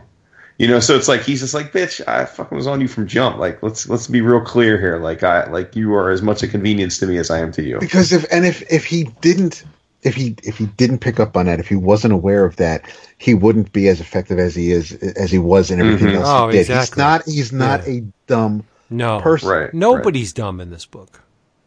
There's not maybe some of Barracuda's dudes, but yes, they're just henchmen, right? Right. But sure. I mean, you do the list. Every character of prominence in this book is intelligent. Barracuda, Castle, Shirley, McCluskey, even George. I mean, George is an intelligent character. Yes. Yeah, they're all smart. They all have, the noggins, the synapses are firing. It's just that they're alternately despicable or opportunistic. Mm-hmm. So I mean, they're human. They're vile, but some of them are. They're extremely vile, and I think some of the most vilest actions happen at the end of the 11th issue when Fury with the night vision goggles walks through the village. Oh God! And I mean, it's like if you were fine, if you could stomach the head in the vice, the head on spikes, eyes getting gouged out, and knives to throats or bullets through throats. If everything else in this series, if you're like, okay, well, that's violence, that's that's the horrors of war, what have you, but then you get to something that follows this double-page spread of nothing but bodies strewn about and speared through, and a woman with her intestines, more of them outside of her body than in, with what I thought was part of her large intestine, ends up being the umbilical cord still attached to the baby that has been stepped on into the ground. That's the most difficult part of that image. It's yes, the loss of an infant life is gut-wrenching in any instance, right? But it's the footprint that really kills me on that panel. It just, and it's very subtly done too. That's by far the most disturbing panel in the entire book. I think I would agree with that. Yeah, and there are a lot of really disturbing images in this book. Yeah, I would agree. But the end of the 1984 arc, when it was mentioned earlier when Fury tells Hatherley to I don't need you to watch my back, get the hell out of Dodge. Their plan was to make it look like George and Nick both hightailed it out of there, but in actuality it was only Hatherley, because Fury was going to double back and follow Barracuda and his crew and see what they're up to. But Barracuda gets word that only Hatherley was present. Fury wasn't with him, and that causes Barracuda to think on it and realize that maybe the old coot isn't so sold and busted. Might have a few tricks up his sleeve, so he's going to fight fire with fire. They end up capturing Hatherley, torturing him somewhat. He's a little beat up, but Barracuda reunites them, and at that point, Barracuda basically just gives up the whole gig. Lets Fury know this is what's going on. But just everything I just told you, it ain't gonna mean shit. You go ahead, you go home, you file your report about what you saw, about what's going on down here, and it is really, really not going to make one damn bit of difference. And he's pretty much right. And then Hatherley tries to get the last word in by telling Barracuda that you're a disgrace to the uniform, as if everything else Barracuda has done, as if that would cut him to the quick, as if that's going to phase him in any way, shape, or form. And kudos to Hatherley for fighting back somewhat and trying to throw a dig in where he insults Barracuda in a way that if someone were to say it to Hatherley would be hurt. But Barracuda ain't Hatherley, and he retorts by kicking the remainder of a baby at Hatherley in the chest. And he even says, fuck the uniform. Feel me? And everybody kind of goes about their business, and that's when Hatherley admits he confides in Nick and says that when we get back, I'm going to quit. He's like, I'm not. This is what comes to fighting secret wars, Nick. Too much unchecked power. Eventually, someone gets the idea to use it to make a buck, like those three idiots in Saigon. And someone else says, "Hey, if you can make money from narcotics and use your war for cover, why not use that to pay for your war?" And then you get Barracuda when all that adds up, and I can't deal with that anymore. So Fury goes home, talks to Pug. McCuskey really ain't hearing none of it, and Nick meets up with Shirley, and Shirley tries to kind of she puts on her best dress, tries to make herself feel good by seeing if there's any trying to rekindle that spark she and Nick used to have in the old days when they would get together and have a gay old time. But Nick's really not in the mood, and he doesn't even look at her for the most part. He really doesn't. She's on his blind side, and he, she's like, she's buttering him up. She's like, you still look really good, and he's like, nah, man, she gave him the old, you wanna? Right? She's like, nah. She says, you look great. I should get myself shot in the head. If you want, we could. He's like, no, I got an early start. I just so she's like, well, then she's not, her life with Pug is miserable. And she's like, is it the lines in my face? Is it the weight I've put on? Is it my saggy tits? And it's just, or could you just find, some young tighter snatch anywhere else? And he's just like, that's when he finally looks at her. He's like, he tells her to knock it off. She takes a sip from her glass, and that's when he kind of looks at her for a little bit, and they kind of go down. He goes down memory road for a little bit, but it ain't. It's just not in the cards at this point. She never had a problem with language. No, not at all. No, she's a very cunning commenter, I would say. She knows just what to say to get what she wants. Right. Or to cut you to the quick, or language is Shirley's weapon. Yeah. And she uses it very well. And her physical, well, not at this point, but previous instances, her physical attributes in conjunction with the language. I mean, she was devastating, either when she's on the Mac or trying to knock you down. She could usually do it.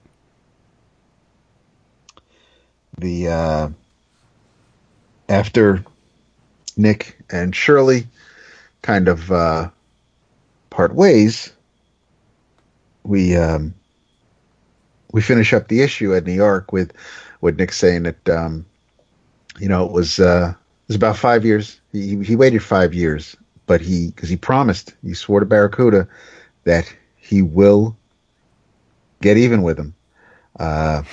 And 5 years after he last saw him, he did. And there was Barracuda's having the time of his life in a hotel room somewhere, and the woman he's with, she leaves the room. Room goes dark. There's the yellow tint from the night vision goggles that we saw at the end of the previous issue, and Barracuda gets beat the fuck up. Yeah. And we have an awesome double page spread of the bat or the flapjack, whatever the hell, the blackjack. It's broken bones. Lots of broken bones. Every place Barracuda gets hit, whether it's in the head, the nose, the hand, the ankle, fucking thighs, basically the ribs, and there's a skeleton strewn on the just across the 2 pages, and every place the weapon was used on Barracuda, we see the broken bones on the skeleton. And Fury leaves the room saying sometimes the uniform fucks back.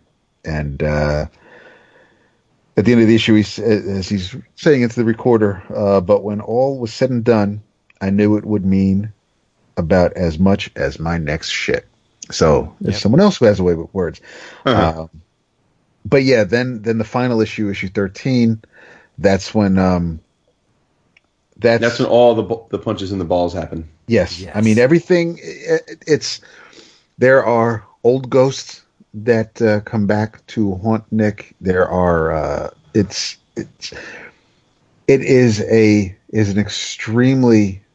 It's weird to say it's a fitting end for this series because it is hard to take at times, but it is the only way this series could end. These people were not. Everybody, all the characters in this series, in this story, they all lived long lives, but it wasn't. They weren't pretty, especially towards the end, as we get into 1999. Yeah, and I think that's one of the things that is very important about this series. You can't, and it pains me that the thing was released in 2 trades before it was collected in 1 hardcover, because if you don't follow the progression from issue 1 to issue 13, you miss so much in this book. Yeah, it's stupid. That's why we were. I mean, I know when we talked about just reading it just doesn't. This is This is one complete story. It's just not right. It just doesn't make. I mean, by the way, I sorry I had to go let the dog out because he was whimpering. But when I came back in, it sounded like you guys were talking about that scene where Nick and Shirley are at the bar, and she's really old and busted at this point. Yeah, and she has to.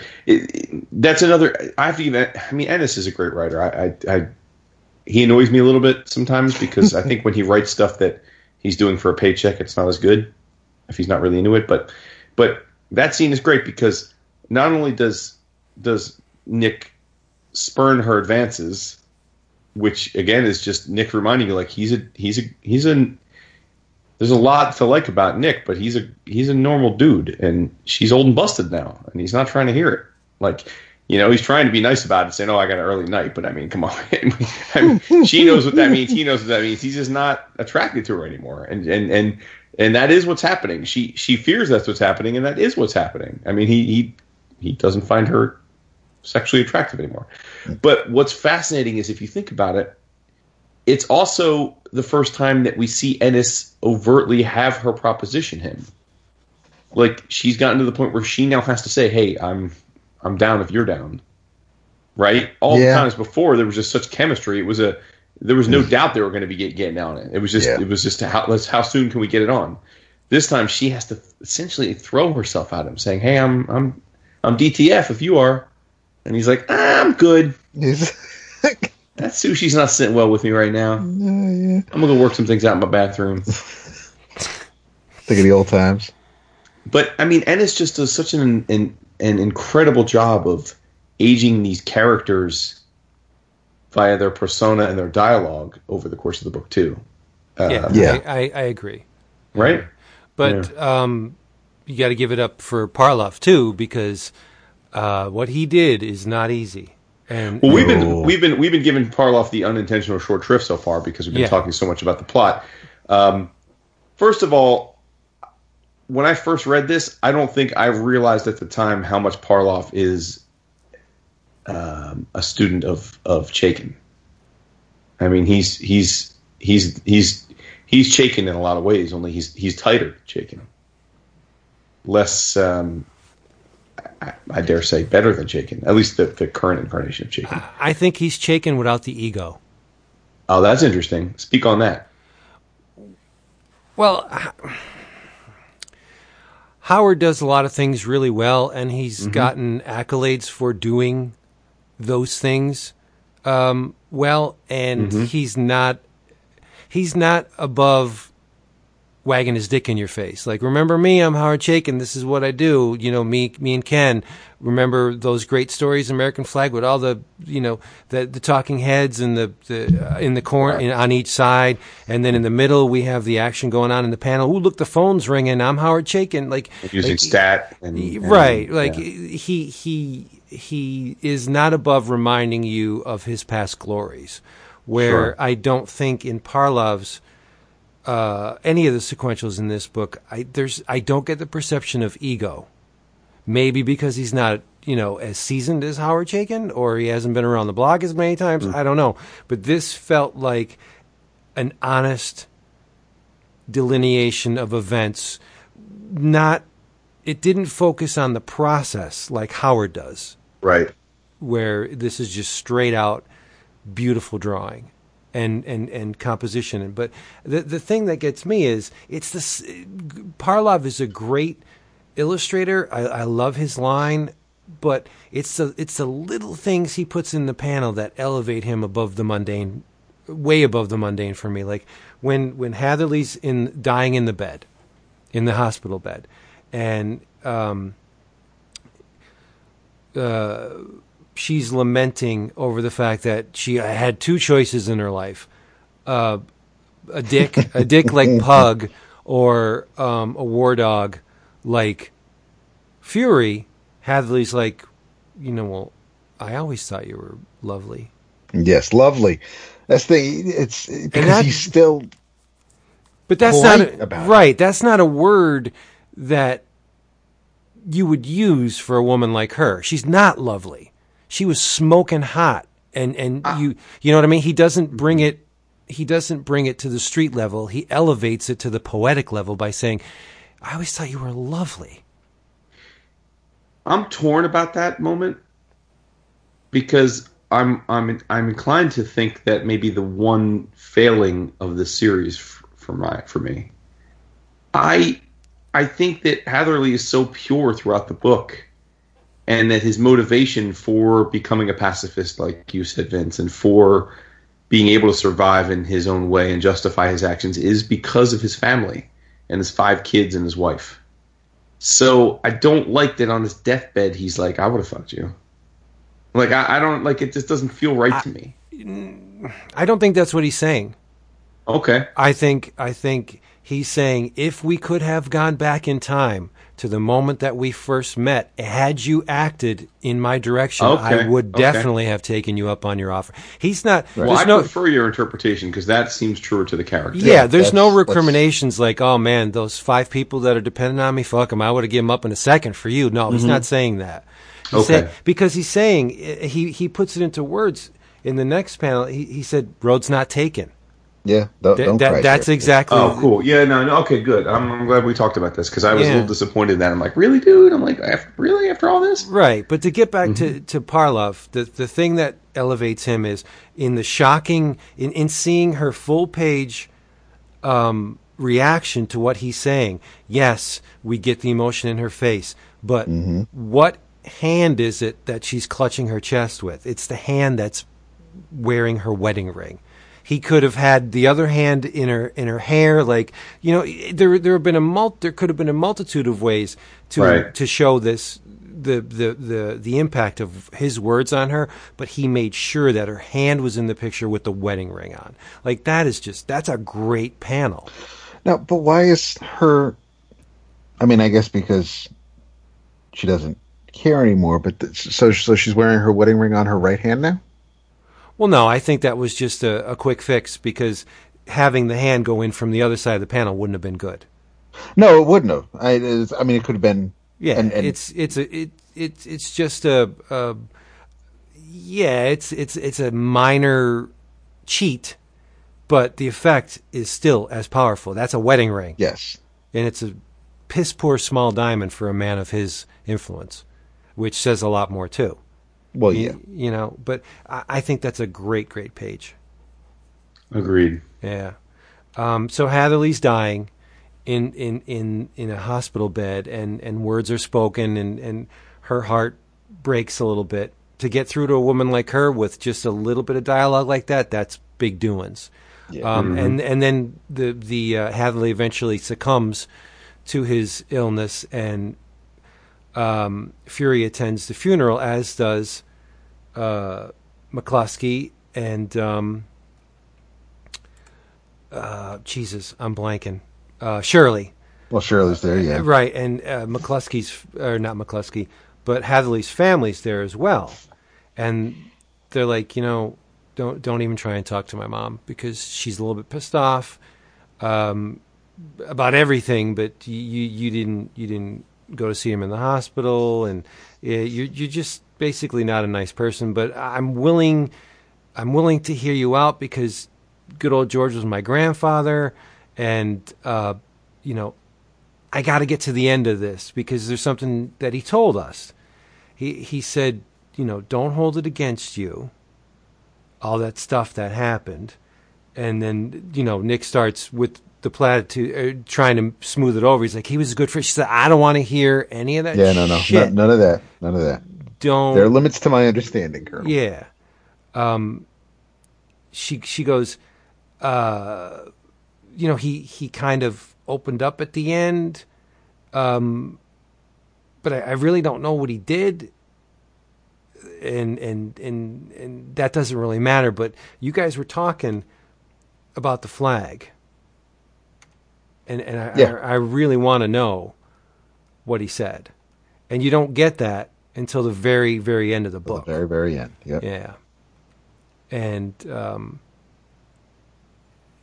I think the language Ennis uses for this is amazing. And they were talking about the flag, and he said that, you know, the debt that we as a society owe to the past, meaning the soldiers, that we also owe responsibility to the future. And he's like, all that's just right there. Look at it. He's like, the red is the blood on the bandaged wounds of the soldiers, and you have all the stars in the sky, meaning the you know, the final frontier, the possibilities for humanity, the stars. And it's just, I don't want to read it verbatim, but I'll let Ennis do that, because you got to read this series. It's just an amazing end, and you see an image of George, and he's in his prime, smiling. He's got that smile on his face, you know. it's an amazing ending. There's a little more, but we won't go all the way. We don't want to spoil the book entirely because we want you to read it. But in between that, Diop comes back again. He's actually in the United States. Like this guy, he's the Energizer Bunny of I don't want to call him evil, but influential. No, well, that's an interesting choice of words because I think that in a lot of ways, Diop is one of the more rounded characters in the book. Mm-hmm. I mean, he says in the second time that he captures them. I mean, let's think about it. In the first time, he lets Fury go because he doesn't want to kill a hero. The second time they capture him, he captures him because it was all a big plan. Mm-hmm. And he says, I'll commit any atrocity, any horror. The ultimate kind of ends justify the means approach, which is that I'll do whatever I need to do if it gets the Americans out of my country so that my country can be free. And he's purely motivated for the good of his, in his mind, he's purely motivated by the good of his compatriots. Oh, exactly.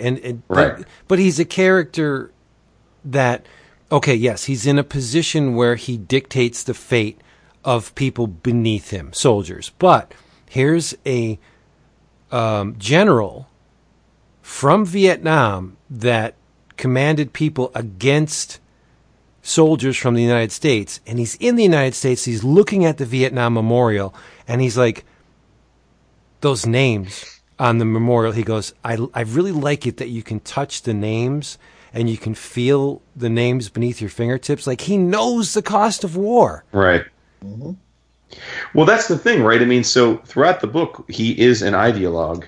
And then when he sees Fury at the Vietnam War Memorial, he's like, I was wrong, right? He said, our communist utopia was never realized because, we brought the same cruelty and tyranny for which we fought for, and then he goes on from there, but he's essentially saying, like, I was wrong too. I thought I was fighting for something, and we finally got what I fought for, and it was just as bad because humanity is corrupt. Yep. And so he's basically saying it's not an olive branch, but it's just like we're on the same page here. I'm from the opposing side in a war that we both fought in, but we're still a lot alike, and we were wrong. But yep. But then he says, we're both bound for hell, but I hope you find a comfortable place to wait. And he sticks out his hand, and credit to Parlov, Fury's eyes bug out, and he's gassed. But Fury thinks on it, and he shakes his hand, and they go on their separate ways. Yeah. So again, it's just like with the Nazi, and so many other times, Fury has respect ultimately for that warrior's code. Mm-hmm. That you're fighting a cause, and a lot of times the cause, when you look back on it, wasn't worth fighting for, but you still fight for it because that's what you do. Yep. Dog with a bone, right? Yep. Yeah. And I gotta say, I gotta give props to McCluskey's taste in women. Oh yeah, yeah. Because and the most Shaken-esque thing Parlov does in this book, I think, is when Fury sets up Barracuda, that 5 years later scene.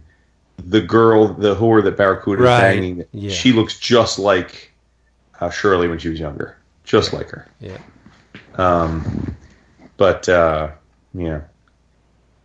I think that the only other thing about the structure of the book that I raise an eyebrow a little bit to in rereading it is the inclusion of Frank. Like, that didn't have to be Frank Castle. That's because Garth loves Frank Castle. But no, I think it did have to be Frank because it didn't. No, this series is Ennis is plucking characters from his other projects that relate to this. Why if he put Barracuda in it, like, why not Frank Castle? It's just it's like Old Home Week in one series. And yes, he does love Frank Castle, right? But does he love Barracuda? No, I just think it's maybe I don't know, but I'm guessing it's the characters that he feels are most fully realized from his work that pertains to this, that why wouldn't you use Frank Castle? And that's the thing. It's just a name. You can't. I mean, it you could pretend it was someone else, but it's Frank Castle. I don't recall him talking about the family. I don't think he brought up Marie or anything like that. So we don't know he's a family man. Just that he's somebody who told Nick to get rid of that piece of crap gun that he brought with him. He's got to use something else, and then that's pretty much been it. If you're not a Punisher fan, if you don't know who Punisher is, you didn't lose anything by not knowing that in this. It's some dude named Castle that Frank was with. So right. Yeah, we know who it is, and it's a neat little nod, but it's still, Frank was in Vietnam. It was where, which is why I was saying earlier that this is me splitting hairs, because it's not the Punisher. This isn't that guy. He's not there yet. He's just very good. He's also a soldier who can shoot the shit out of something. He's very good at that. But this isn't the Punisher. This is just a soldier that they decided would be a good fit to do this job with Fury, and that's it. So it's not like it was guest starring the Punisher. It's not like it was there was a skull motif somewhere on there. He didn't have it's not like they grabbed. Cover, well, that's Dave Johnson. I mean, doing his thing, but it's and for the most part, a lot of the covers were really nice for this series. But no, I didn't. For me, anyway. But again, that's my attraction to the character. It was not an eye-rolling moment for me. It was an oh shit moment for me. I was like, oh shit, Frank. No, I'm not even saying it's an eye-rolling moment. I dug it while reading it, but when I was thinking back, I guess what I'm saying is I think that Ennis is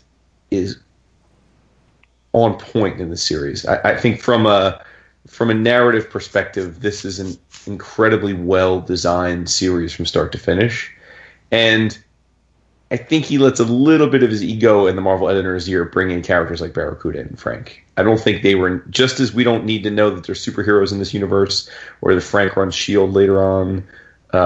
And I guess theoretically, if this was in continuity, he'd be the S.H.I.E.L.D. director for a lot of these, at least for part of this time period. Right. It could have easily been another guy that was a sniper. It could have easily been another, it didn't need to be. I'm not saying it didn't bother me reading it. It didn't make me think all that. But I guess I would have thought it I'm going to give him a 97 out of 100 instead of 100. I see. Now, only because you opened the door to this, I don't feel reading this, knowing what Garth did with the Max line, at no point do I feel, and we've gone on record as saying we definitely felt an editor's hand in books before. This was straight up Garth. I don't think anybody at Marvel was like, hey, it would be neat if we tried to maybe think that there's a guy named Logan somewhere out there. I don't think anything of the sort with that. I think this was just straight up this was Garth, and is telling the story he wanted to tell. So I don't think an editor's going to say, no, maybe we shouldn't have Frank in this story, but I don't think he was persuaded to add anything that he wasn't. No, you're right. And look, I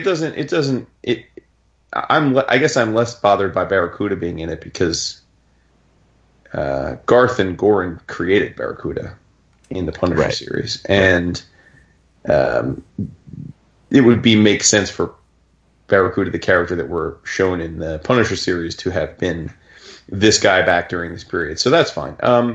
Yeah, like I said, it's a total little nit. It's not. This is not something I'm trying to take a stand on or criticize the book for.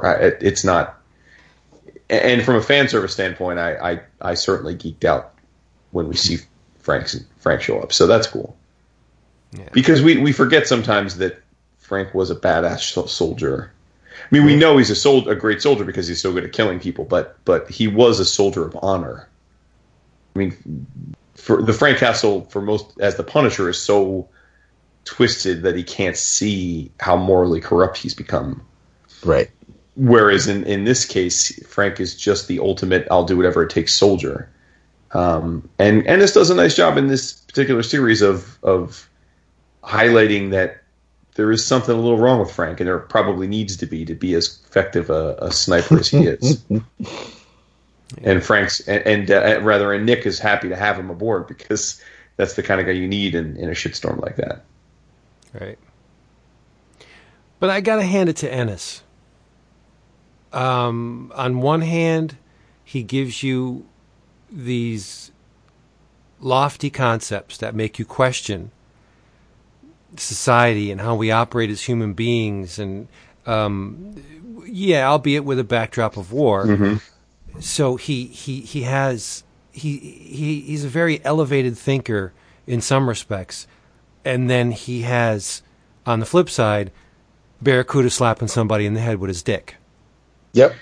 So I mean, he is very poetic when he has to be, but he's also very base.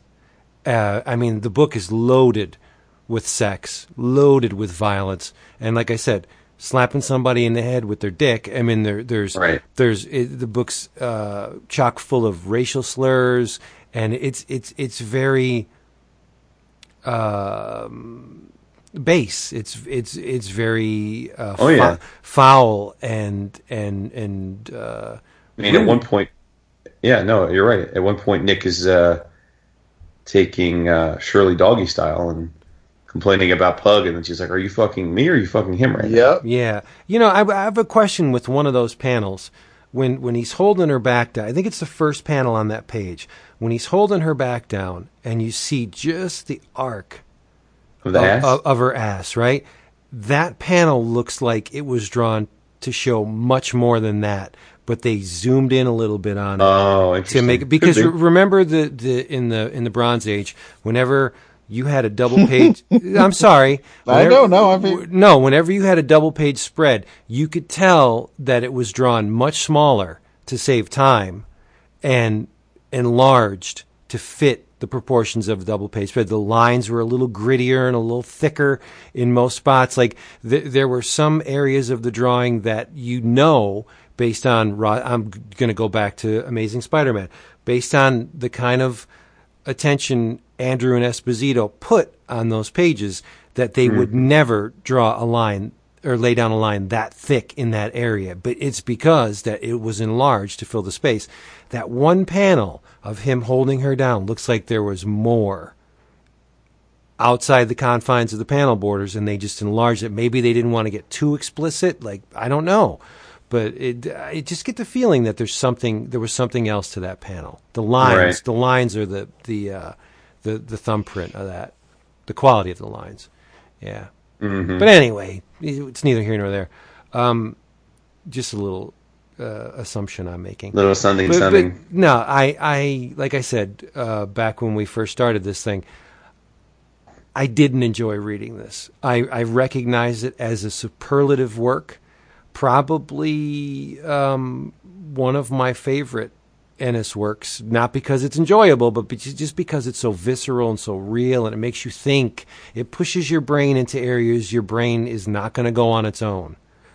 And I love it, and I need it on my shelf. I'm sorry to say that I do not have it. I don't have it. I don't have it in single issues. I don't have it in collected. I just blanked on this for whatever stupid reasons, and now I need to make right.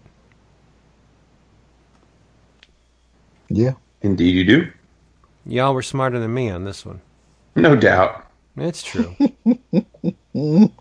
And I'm noticing the page where the concubine, her eye is blown out. There's a point where Pug is squealing like a pig. Yep. She says, "Oh, by God, I'll blow your brains all over." And he's going, he's squealing like a pig. It's perfect. Squeal like a pig. This series is so damn good. But I hope us revealing the majority of the series doesn't dissuade you from reading it, because you really should. There's a lot of things that we didn't flesh out entirely. The journey is the most important part, and I think you do very well to read this if you haven't already. Mm-hmm. I'm a better person for having read it. Oh yeah, for sure. Yeah. Nicely done, patrons. Yes, thank you. Yes, thank you so much. That was a great choice. For sure. All right, Which we're going to make which this brings one. us to the need to get our next choice going, right? Yes. Yes, and there is one particular book that Vince requested we have on the list, and I think, because we have to make sure the books are available, I kind of want to maybe make the October list of nominees, considering it's Halloween, maybe horror themed. Oh, I'm down with that. Yeah, you can move So- my choice to the next month. Oh, all right. Yeah, and just so in case you're looking, the collected edition of that book is no longer published by DC. It's published by Dynamite. And Dynamite. I think it's in a much larger collection. So that's, just be wary of that. Well, I now have my work cut out for me because I have to find 11 horror-themed collections that Wait, are available. cut out for you? Nah, son, I'll pick them for you. I got some too. About Yeah, we got time. some. We got some, yo. Good. You know, my first Mr. choice. For once, Jesus. Mr. Atlas over here having to carry the whole world on his shoulders. You know, my first choice is going to be Something by Richard Corbin. Providence. Oh, for reals, dog. Yeah, dude, for reals. I'm going to make you read it. Oh, boring AF. No, well, yes, it is in some No, spots. but- Yes. But the kicker is that last issue, man. It is. Oh, I'd rather reread Neonomicon, to be honest. That's what I'm on the list. well, that needs to be read in tandem with There's Prometheus. so much horror, though. We got plenty. Okay, all right. Good. Well, we'll leave it up to the patrons. Let's put Providence on the list, throw- and if they want to yes. hear about it, we'll let them. So now we got Oh, dude, come on. Too many of these nudniks love you too much. They're going to pick it just because you mentioned That it. is true. Yeah. That's nice. Call them nudniks. That's great. Only the ones that'll vote for Providence. We'll Right. never get those extra 2 episodes a month. If my calling the people that'll vote for Providence because you told them to nudniks is going to keep us from the extra $52, then so be it. I think Rick Hansen's going to slap you in the head with his dick for saying that.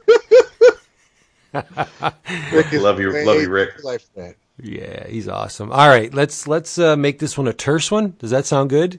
Sure. All right, everybody. Hey, thank you for being here with us as usual. This episode has been sponsored by Discount Comic Book Service, DCBService.com, where you can get all the books for not all the money, for a fraction of the money. They don't mind late orders or order editions, and you get your books all shipped up nice and safe and secure to your very door front. It could not be any easier. In your travels, to pick you up out of the visceral experience that was Fury Max, I want you to read something fun. And Excellent. a current title is so much of that. This arc begins in issue 73. The arc in question is called The Trial of Krang. It is Teenage Mutant Ninja Turtles. Teenage Mutant Ninja Turtles. Oh, man. Written by Kevin Eastman, Bobby Curnow, and Tom Waltz. Script by Tom Waltz. The art is by Cory Smith. Yeah, it's my dude. Ooh. Oh, man. I'll tell you, it is a feast for the eyes. Colors by Ronda Pattison. Here's the rub. The Turtles are in Dimension X to help out. They're actually helping out Krang because Krang is under fire. He's on trial, and there are a number of old friends that show up in this arc so far. Ace Duck is in it. The Triceratons make an appearance. Who else do we have here? Should I say? Because this just came out yesterday. Yeah, if it'll get you to read it. Leatherhead Yeah, because shows up. spoiling the book is always the best way to get them to read it. No. Dude, come on. Who can... Leatherhead. Leatherhead's in it. But the real draw for... I mean, I love the Turtles to begin with, but Cory Smith's art is phenomenal. Agreed. It is clean AF. The Triceratons are brutal. They're so And by big. the way, Cory is a listener of the show. Is he going to be at New York next week? He will be. Nice. The expressions on the Turtles' faces are perfect. Character design, amazing. There's a lot of scenes that happen in space. It's glorious. Read this. So you get space battles, you get turtles, you get mutanimals. You get it's just so much fun that I'm gonna wait till hopefully David and Jason read it. It's so far it's like only 2 issues, and it draws upon stuff that was groundwork that was laid way back in the beginning of the Turtle series. It's great. Fugitoid, come on, why aren't you reading this? Cory Smith, y'all. Fugitoid. Just Nice. do it. Just read it. And it's from IDW, of course. Fucking do it. Yeah. In your travels, I know that I guess we'll tag team on Legacy next week, which is fine. I'm gonna end Travels it, so Yeah. if you want to tag team on it now, it'll probably be better. It's one of those books. It's timely. We either talk about it now or we don't talk about it. I think. Okay. Go ahead. In your travels, it's a little book that came out yesterday. It is written by it's written by Jason Aaron. You have art by Esad Ribic and Steve McNiven. For the main story, and your color artist is Matthew Wilson. Additional artist, and this is what I enjoyed Exhausting. about this. You enjoyed it. I did. That is fascinating to me because you hate when people can't do whole books. But okay, I'll explain why. All right. We're talking about Marvel Legacy #1 for those of you who don't know, but the additional artists are, and this is an all-star lineup. It is Chris Samnee, Russell Dauterman, Alex Maleev, Ed McGuinness, Stuart Immonen, and Wade von Grawbadger as his inker, Pepe Larraz, Jim Cheung, Daniel Acuña, Greg Land, and Jay Leisten as his inker, Mike Deodato Jr., and David Marquez. With a Shank-ass cover by Casada. Oh, that cover is busted. That Thor is so busted. It looks like Thor as a 90-year-old man. They all look old. Cap They looks all like do. he should have a cane. And I think the Hulk looks like a shriveled pickle with stripes Well, on it. He looks like a sweet gherkin. Yeah. The And incredible gherkin. Cross-eyed Captain Marvel's got... Marvel. Yeah, she's cross-eyed. Captain Cross-eyed. And I'm not in love with that Doctor Strange either. That's busted. Or that Spider-Man. Yeah, it's not. I mean, I'm a big fan of Joe Q and will champion most of his work. I'm not in love with this cover at all. No.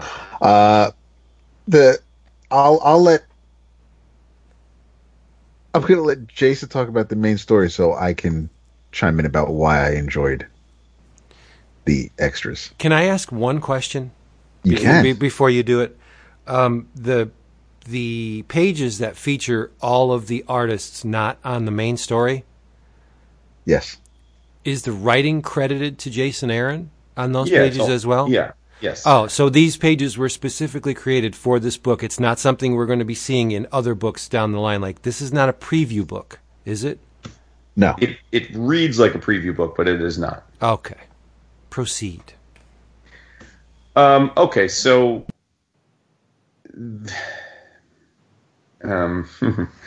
okay. We start 1 million years ago, and we see caveman, cave creature, Neanderthal type of person, trying to lift Mjolnir to no avail.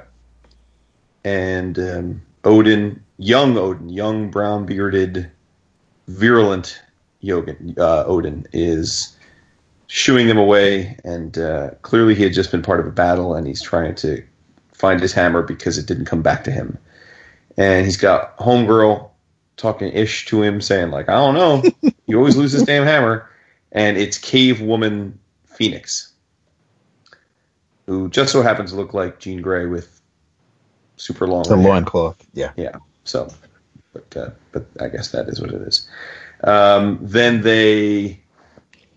Then he grabs the hammer, and they come back to a contingent of fellow warriors that, and through the dialogue we know again they've just fought a being of some sort, and it's we see Odin, we see a loinclothed cave person that's wearing a Black Panther, a literal Black Panther on his head.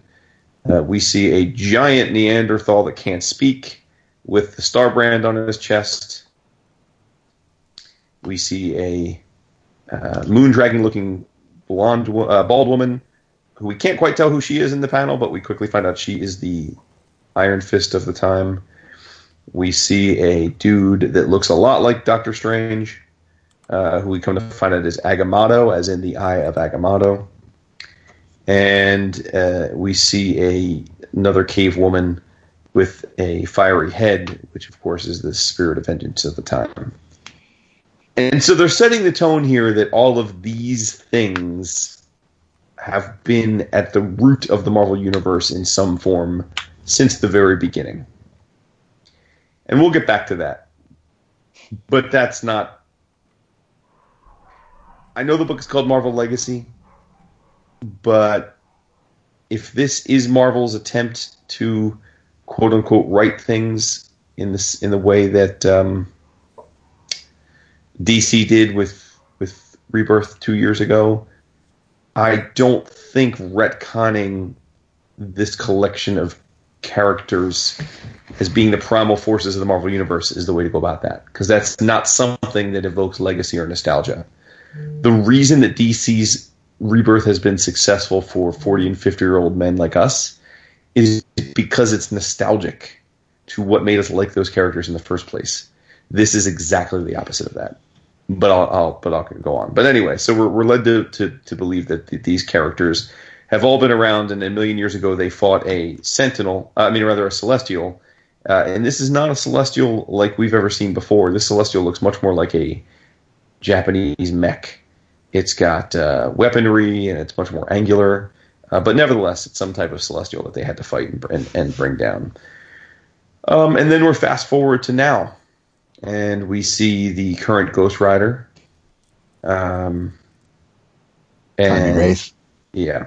And he gets into a skirmish with the current Starbrand, who is appears to be insane, or at least driven in some way to madness. And so they duke it out. Then we are flashed over to Jotunheim, where we see Loki leading a crew of frost giants trying to find an artifact. Yet we don't know what it is. We're then told that this is right after the events of Secret Empire, because we're at a S.H.I.E.L.D. storage facility where a bunch of Marines and Special Forces are being told by the S.H.I.E.L.D. agents that they're winding down S.H.I.E.L.D. and they're there to pick up artifacts of importance, since S.H.I.E.L.D.'s going to disband. The Frost Giants show up trying to steal the artifact that the Marines are trying to give safe passage to. Who shows up? None other than Jane Foster Thor and Sam Wilson Cap.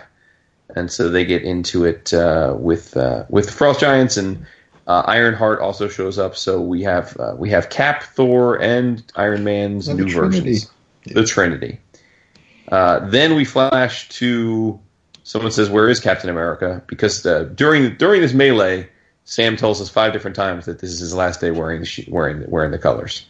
Why that would come up in the middle of a battle, I don't know, but he feels compelled to narrate that for us. We then get to a point where we see Steve Rogers, who's young again, at a diner, a 50s style diner, We see the shield in his backpack, and people are wondering where Steve is after having had all of the events of Secret Empire be reversed. Then we flash over to Asgardia, where the unworthy Thor is trying to get drunk because he's unworthy, and he reminds us of that. Then we go to the Stark facility, and we see virtual reality Tony, and or Dewey, bum, bum, bum, and Pepper. Then we get back to the battle between Starbrand. No, that's not Pepper. Oh, it's not Pepper? It's Mary Jane. Oh, yeah, that's right. It's Mary Yay. Jane. Yeah, right. There's a winner. Then we get back to the battle between Starbrand and Ghost Rider. Then we jump around to the S.H.I.E.L.D. facility where Starbrand is sent over. Then inexplicably we jump to a scene where Deadpool is out of nowhere sitting, and three cops are pointing a gun at a bathroom stall where Deadpool's sitting in, and Deadpool's doing some sort of confession. They shoot through the door. They shoot Deadpool. Of course, it doesn't affect him because he's Deadpool. Then we flash to the Sanctum Sanctorum, where we see Steven in his warrior post the End of Magic gear along with Danny Rand. And they apparently just vanquished a would-be intruder who we see walking away, mumbling to himself, and that intruder was none other than Norman Osborn. Then we flash over to the Avengers Mansion, where I think it's Wanda, right? Oh no, it's Nadia. No, it's Nadia. It's Nadia. It's Wanda's daughter. Jarvis and Nadia talking about the Avengers legacy and so forth, so on. Then we get back to the Frost Giant battle, where Ironheart's begging to say it, quote unquote, say it, which is Avengers Assemble. So let me get this straight. She's begging them, can I say it? Can I say it? Can I say it? And then they say, sure, go ahead and say it. And then she's like, Avengers, what was it again? Why would you be begging to say something and you can't remember what it was that you're supposed to say? Just nervous. Just tip of the tongue? That's okay. Tip of the tongue. Then, and I guess this is the scene you were probably talking about showing Vince, then we cut across to Manhattan, and we see none other than Johnny and Ben. No, that's not the page, but go on. Oh, we see none other than Johnny and Ben standing atop, presuming the Baxter Building, although it's not clear from the way that Cheung draws it, but talking about if anyone will remember them. And Johnny's like, of course they're going to remember us. Or things like, who cares if people remember us or don't? And he shoots up into the sky, the Fantastic Four fire symbol. Then we go to a star system far away, to the planet of Bast, Birnin Chichala, throne world of the intergalactic empire of Wakanda. So I have no idea if that's something we've seen before. Have we seen that before, Matt? I'm behind on Black Panther. Yeah, I'm wondering if that's something that's going on in Black Panther because I haven't read it. Then we go to the Alpha Flight Deep Space Monitoring System. Then we're back to the battle between Ghost Rider and Starbrand, and they're going back and forth. Starbrand is losing his mind. He's seeing all of this pain, this suffering, this death because of the return of the final host, which I'm presuming is the Celestial that we saw them fight a million years ago. Ghost Rider's like, I don't know what the fuck you're talking about, dog. And then we're flashed back to a bunch of archaeologists who, in fact, are digging up a hole, and lo and behold, what do they find in the hole but the final Celestial who reawakens, the final host.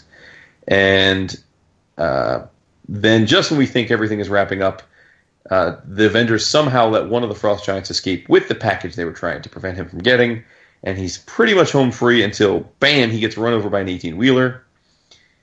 And who gets out of the 18-wheeler? Then my man, Wolverine, who is back from the dead. And how is he back from the dead? Well, they're kind enough to tell us because Jean Grey shows up at the house where the adamantium statue of Logan is, and what do you know, but it's split open like a chrysalis. And so it looks like, as we all predicted when it happened several years ago, Logan didn't die when he was covered in the adamantium. He was just trapped in there, and somehow he breaks free and now has one of the Infinity Gems. That was what was in the case that they were all fighting over. So we've got the original Logan with one of the Infinity Gems. You've got Loki missing out on the Infinity Gem, but somehow trying to lay claim to the Celestial. You've got the Guardians of the Galaxy presumably involved because of some interstitials. And then we get some scenes of Valeria and Franklin hopping through the multiverse, which is what they were doing with Sue and Reed the last time we saw them. We don't see Sue and Reed, but clearly we're getting Sue and Reed back and the Fantastic Four is coming back. So as you can probably tell from my description, this is pretty much a zero issue. It's a preview issue. Now, to David's point, I don't get the sense that any of these particular pages are going to be seen in the issues that we get with this reboot, but in essence, it is a zero issue setting up what we're about to see in all of the separate titles. And then further inexplicably, in the letters column, we get Axel talking about legacy. And then he says that this is all about laying the groundwork for going back to the nostalgia and the things that we loved about comics in the first place. And then he proceeds to ask us if we ever wonder what would happen if Captain America had to earn his trust back, Asgard and Thor finally faced Judgment Day, the Hulk revisited Sakaar, the Punisher got his hands on the War Machine armor, the Kingpin became mayor of New York City, Loki became the Sorcerer Supreme, Deadpool killed Cable, Claw conquered Wakanda, Luke Cage went back to prison, the Inhumans met their true creators, the Infinity Stones were reformed and scattered throughout the universe, and the Thing and Human Torch decided 1 + 1 ... equals 4 ? There are kernels of things in this book that I enjoyed, but I don't see how that would have been possible. I don't see how I wouldn't have had, given the long history I have with Marvel, I don't know that would have been possible for them to give me an entire book like this without kernels. But I think overall it's a fairly sloppy and disappointing start to what we're supposed to be this big new status quo. I think structurally it's an absolute mess. And I love Jason Aaron enough to say, without knowing this for sure, that this is all editorial driven. And they said, we need someone to craft this issue, and can you do it? And I think we see a big difference between when a great writer is asked to do this by editors versus when they are in control of the universe, like a Jeff Johns, who has total control when he's writing something like this. Having Starbrand, and this is the same Starbrand we've had for a while now in that book, Starbrand and Night Mask, yeah. But no one read that book, myself included. It sold like 5,000 copies. So they treat us like we're supposed to know the Starbrand, and we don't. Last time I saw him was when Hickman was writing Avengers. There you go. Yeah. I'm not particularly a fan of that Ghost Rider version. So them being the binding agent for all of these other interstitials, wasn't really feeling that. And then to have Axel tell us in the letters column what we're supposed to be wondering about, why didn't we see those things in this book? Why weren't those things hinted at? 2 of them were, but the rest were not in any way referenced in the book. So, I don't know, man. This felt like an editorial mess, just like I think... This feels like more of the same for me, which is Marvel just not without any kind of concrete idea how to capture the magic that they've lost in recent years. What's interesting is that even in those what-if questions Axel asks, there are covers of old 70s and 80s Marvel comics. And 3 of them on the cover aren't even in this series. There's the cover of Amazing Spider-Man 131, which is Dr. Octopus marrying Aunt May. Right. We don't see Spider-Man in this story at all. And we barely get anything about the Spider Universe because the only thing we get is Norman walking away from the Sanctum Sanctorum. Mm-hmm. There's the issue from Daredevil 181, the special double-sized issue of Bullseye versus Elektra. Neither of those 3 characters are in this story.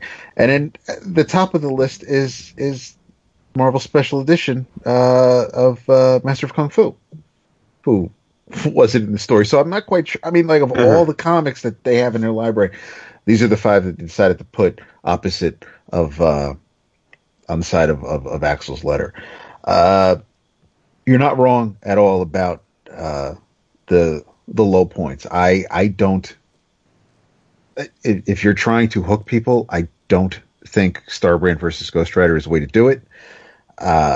it doesn't matter how much I like Ghost Rider. I'm a Johnny Blaze fan. I'm not offended by Jaime. I don't think anybody who watched Agents of S.H.I.E.L.D. last season are going to see this and go, oh, snap, it's that dude from that show. So I don't know why you'd have these two characters fight and unearth the Celestial, but okay. Then you have, and as far as this makeshift Neanderthal Avengers, I'm sure it makes sense to have Odin and Phoenix and Iron Fist and Doctor Strange and Ghost Rider and Black Panther and what I originally thought was a Hulk until obviously I see the Star brand. Even though we kind of see their symbols at the end after Loki shows up to see that other Celestial. I like the Jotunheim scenes because I like Ribic's take on Thor and that corner of the Marvel Universe. But my favorite parts of this issue were the single pages. And this is, and yeah, there were, I mean, the main story alone had two different artists, which, and I don't even think they kind of, it's not like McNiven was just drawing the Shield stuff and Ribic was drawing everything else. It was, they kind of, it was very similar to what I was bitching about with the casting and the Forge and it's like, why are artists handing off pages instead of scenes? But seeing the, I'm a sucker for when you throw, when you enhance, I'm going to say, a comic by, it's almost like New Talent Showcase, where you have, like we know Wade and Samnee are the new creative team on the new Captain America comic. So here's a page featuring Captain America drawn by Samnee. Same thing with Dauterman drawing the Thor page. Same thing with Maleev drawing the Mary Jane Watson page, and so on. So does that mean Cheung is taking over Fantastic Four? Cheung is drawing that Marvel 2-in-1. Okay. Now, David Marquez drew the Valeria and Franklin 2 pages. So when Fantastic Four comes back, I don't know if that means he's done with Defenders. But what I had to go back and double check, McGuinness drew that Deadpool page. Well, he's been drawing Spidey Deadpool. Now I know he started it, but I didn't know. I thought he bounced. Yeah, he hasn't done the last arc or two. No, he did it for over a year, but he hasn't been on. Okay, he hasn't been on it lately, though. To your point, so we know that now. Even though this was Doctor Strange primarily and a panel with Iron Fist, this is by Immonen and on Grawbadger, who are drawing Amazing Spider-Man. So this was the Amazing Spider-Man page. It's not a Doctor Strange page. Larraz drew the Avengers page, or the page with Jarvis and Nadia, and that's an Acuńa page for Black Panther, which is weird because I believe Leonard Kirk is the main artist on Black Panther. The page I showed Vince was, sadly, I didn't realize that this was the Greg Land penciled page. But the important part that I honed in on that I wanted to share with Vince were the last three. What was the last panel with the 3 word balloons, where they're saying, back to Scar, we need the green Scar, we want the Hulk to come home. Because if we all know one thing that Vince loved, it's Planet Hulk. I'm a little worried, though. Obviously, the Planet Scar does not know Bruce Banner is dead. And I really don't want the idea of Planet Hulk sullied by bringing the Amadeus Cho Hulk into it. But that's me. Then you also have the Ribic page with Logan was fantastic, but it looks like Deodato is still going to do that whole makeshift panel thing that he was doing with Thanos. Because he did it with now I don't know if that means that Deodato is going to be the artist for Wolverine, or if he's drawing there's a Jean Grey book, isn't there? There is currently. I don't know if there's. Okay. Could still be one. And then the Marquez did the last 2 pages for the for Valerian Franklin. But I because those weren't those characters, whatever they're going to spawn off of, whatever they were supposed to tease you with, those stories, those comics aren't going to be drawn by McNiven or Ribic. Yeah. So I like the idea of giving the actual artist, which is why it's weird. And I don't know if it. Now, obviously, Aaron is writing Thor, so yes, he would write that Thor page. But I don't know if Aaron wrote the Cat page, because obviously that's something that I would think Wade would do. So I don't know if they just didn't. It may very well be that Aaron wrote the entire issue, including the one-pagers, or the writers for those books actually wrote them and they just weren't credited. I can't see that. Yeah, I can't either. It would be I mean, for all of them, it's kind of weird. But I mean, they're tonally, they kind of, even though the Hulk page, I mean, the Wolverine page with Jean Grey, that's still Valeria just talking. She's narrating it, except for when Jean Grey says, "We missed you." So I mean, there's not a lot there that another writer could possibly write. But some of the thing with Jarvis and Nadia, I'm a little behind on some books, so it may just be Aaron just really good at picking up on the tones other writers use in their books, and is very capable of writing a couple of lines to mirror, to mimic what the main writers would do. But yeah, that is why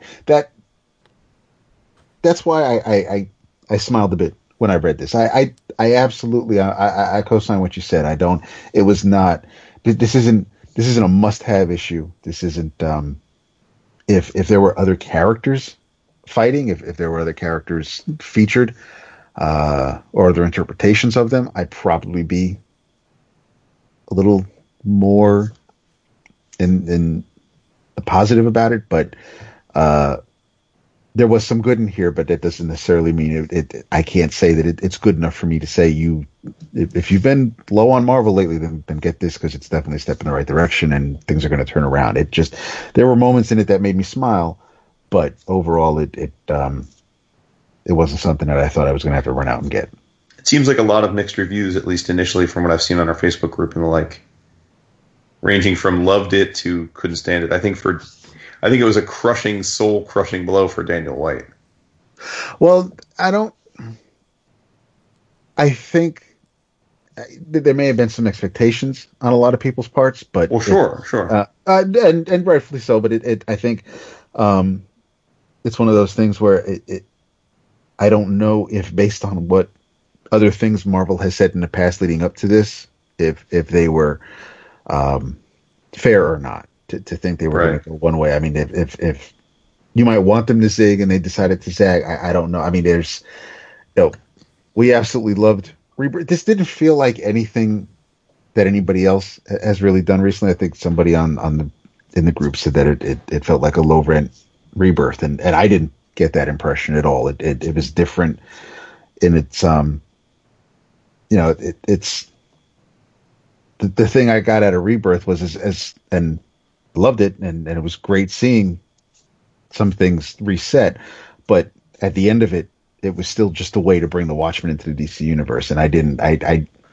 get any sort of feeling that Rebirth gave me reading Legacy.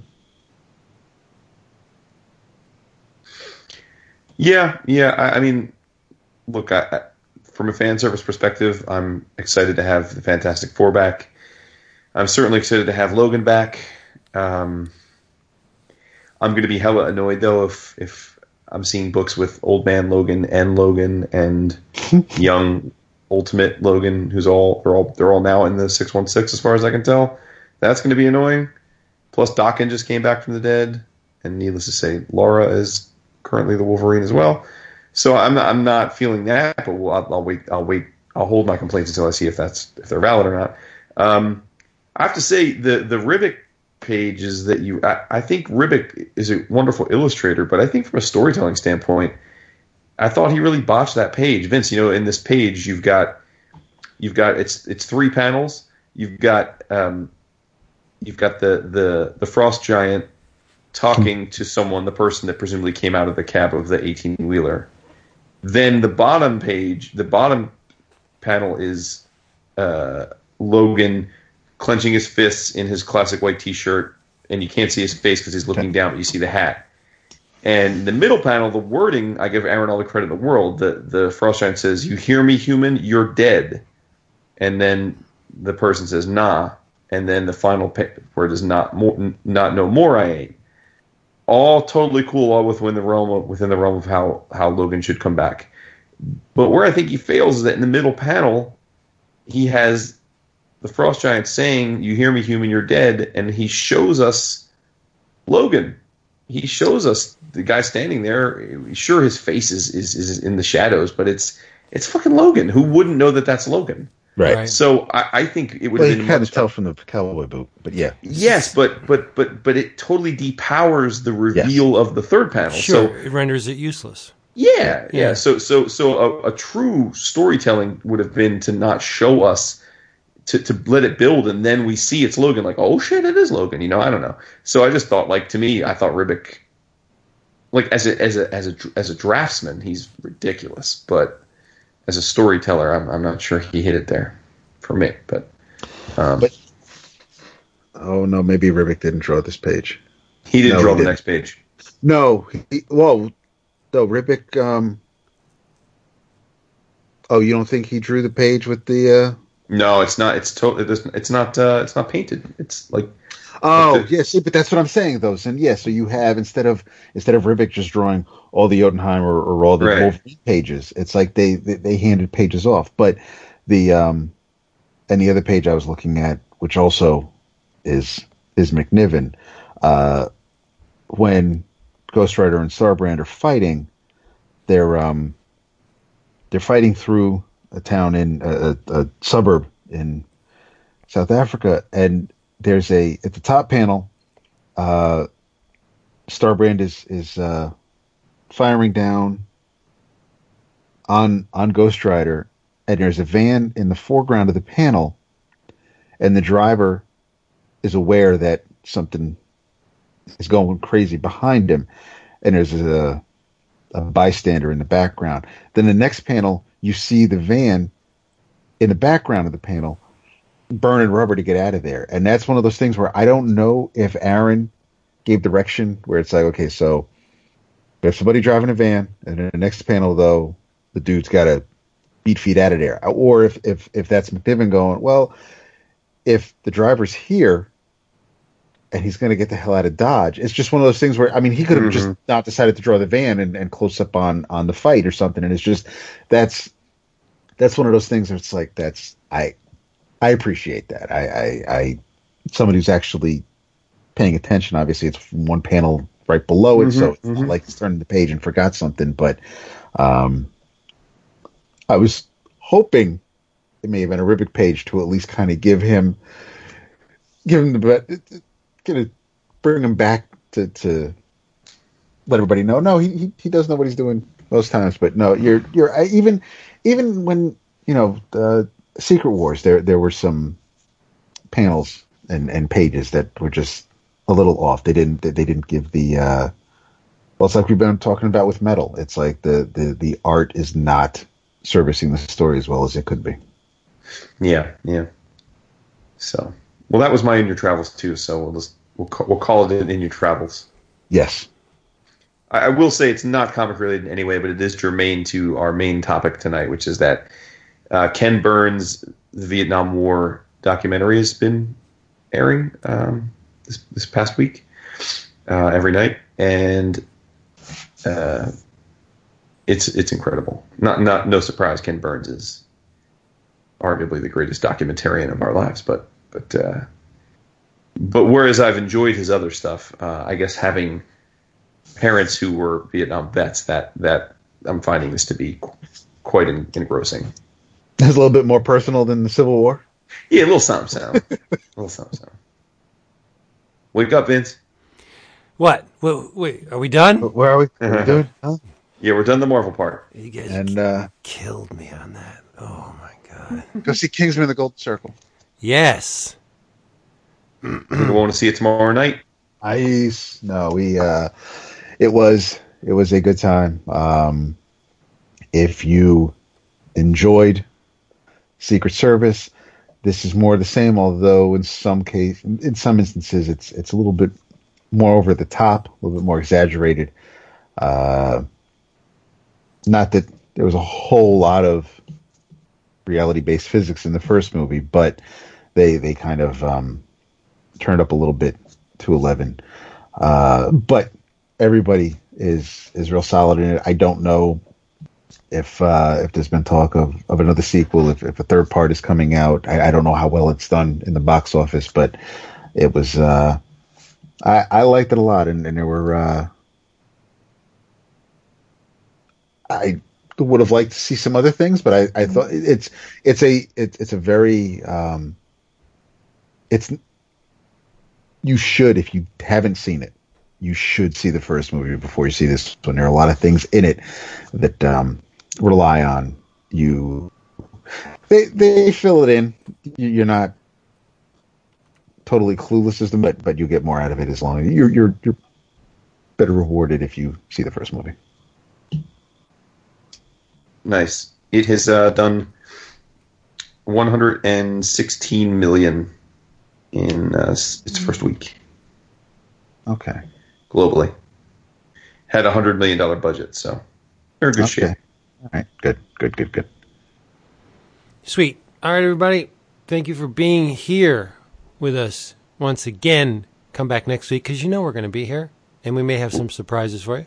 Mad content next week. We got here early next week. We've got an episode. Yep. We may, strong likelihood we have some video chatting. Yes. We're going to have tons of bonus content because we're all going to be together, and New York Comic Con's coming up. And we'll have some flea market finds. Yay. Hopefully. Now that got me excited. Keep it tight and right, son. Up and aware. All right, everybody. Hey, like I said, be here. Lots of stuff coming down the pipe next week. And because, if you don't come back, Salty David rears his ugly head. Larraz. Right. In the meantime, whoa. Say goodnight. David. Wow. Yeah, that legacy freaking burned me out. Sorry. You just got me.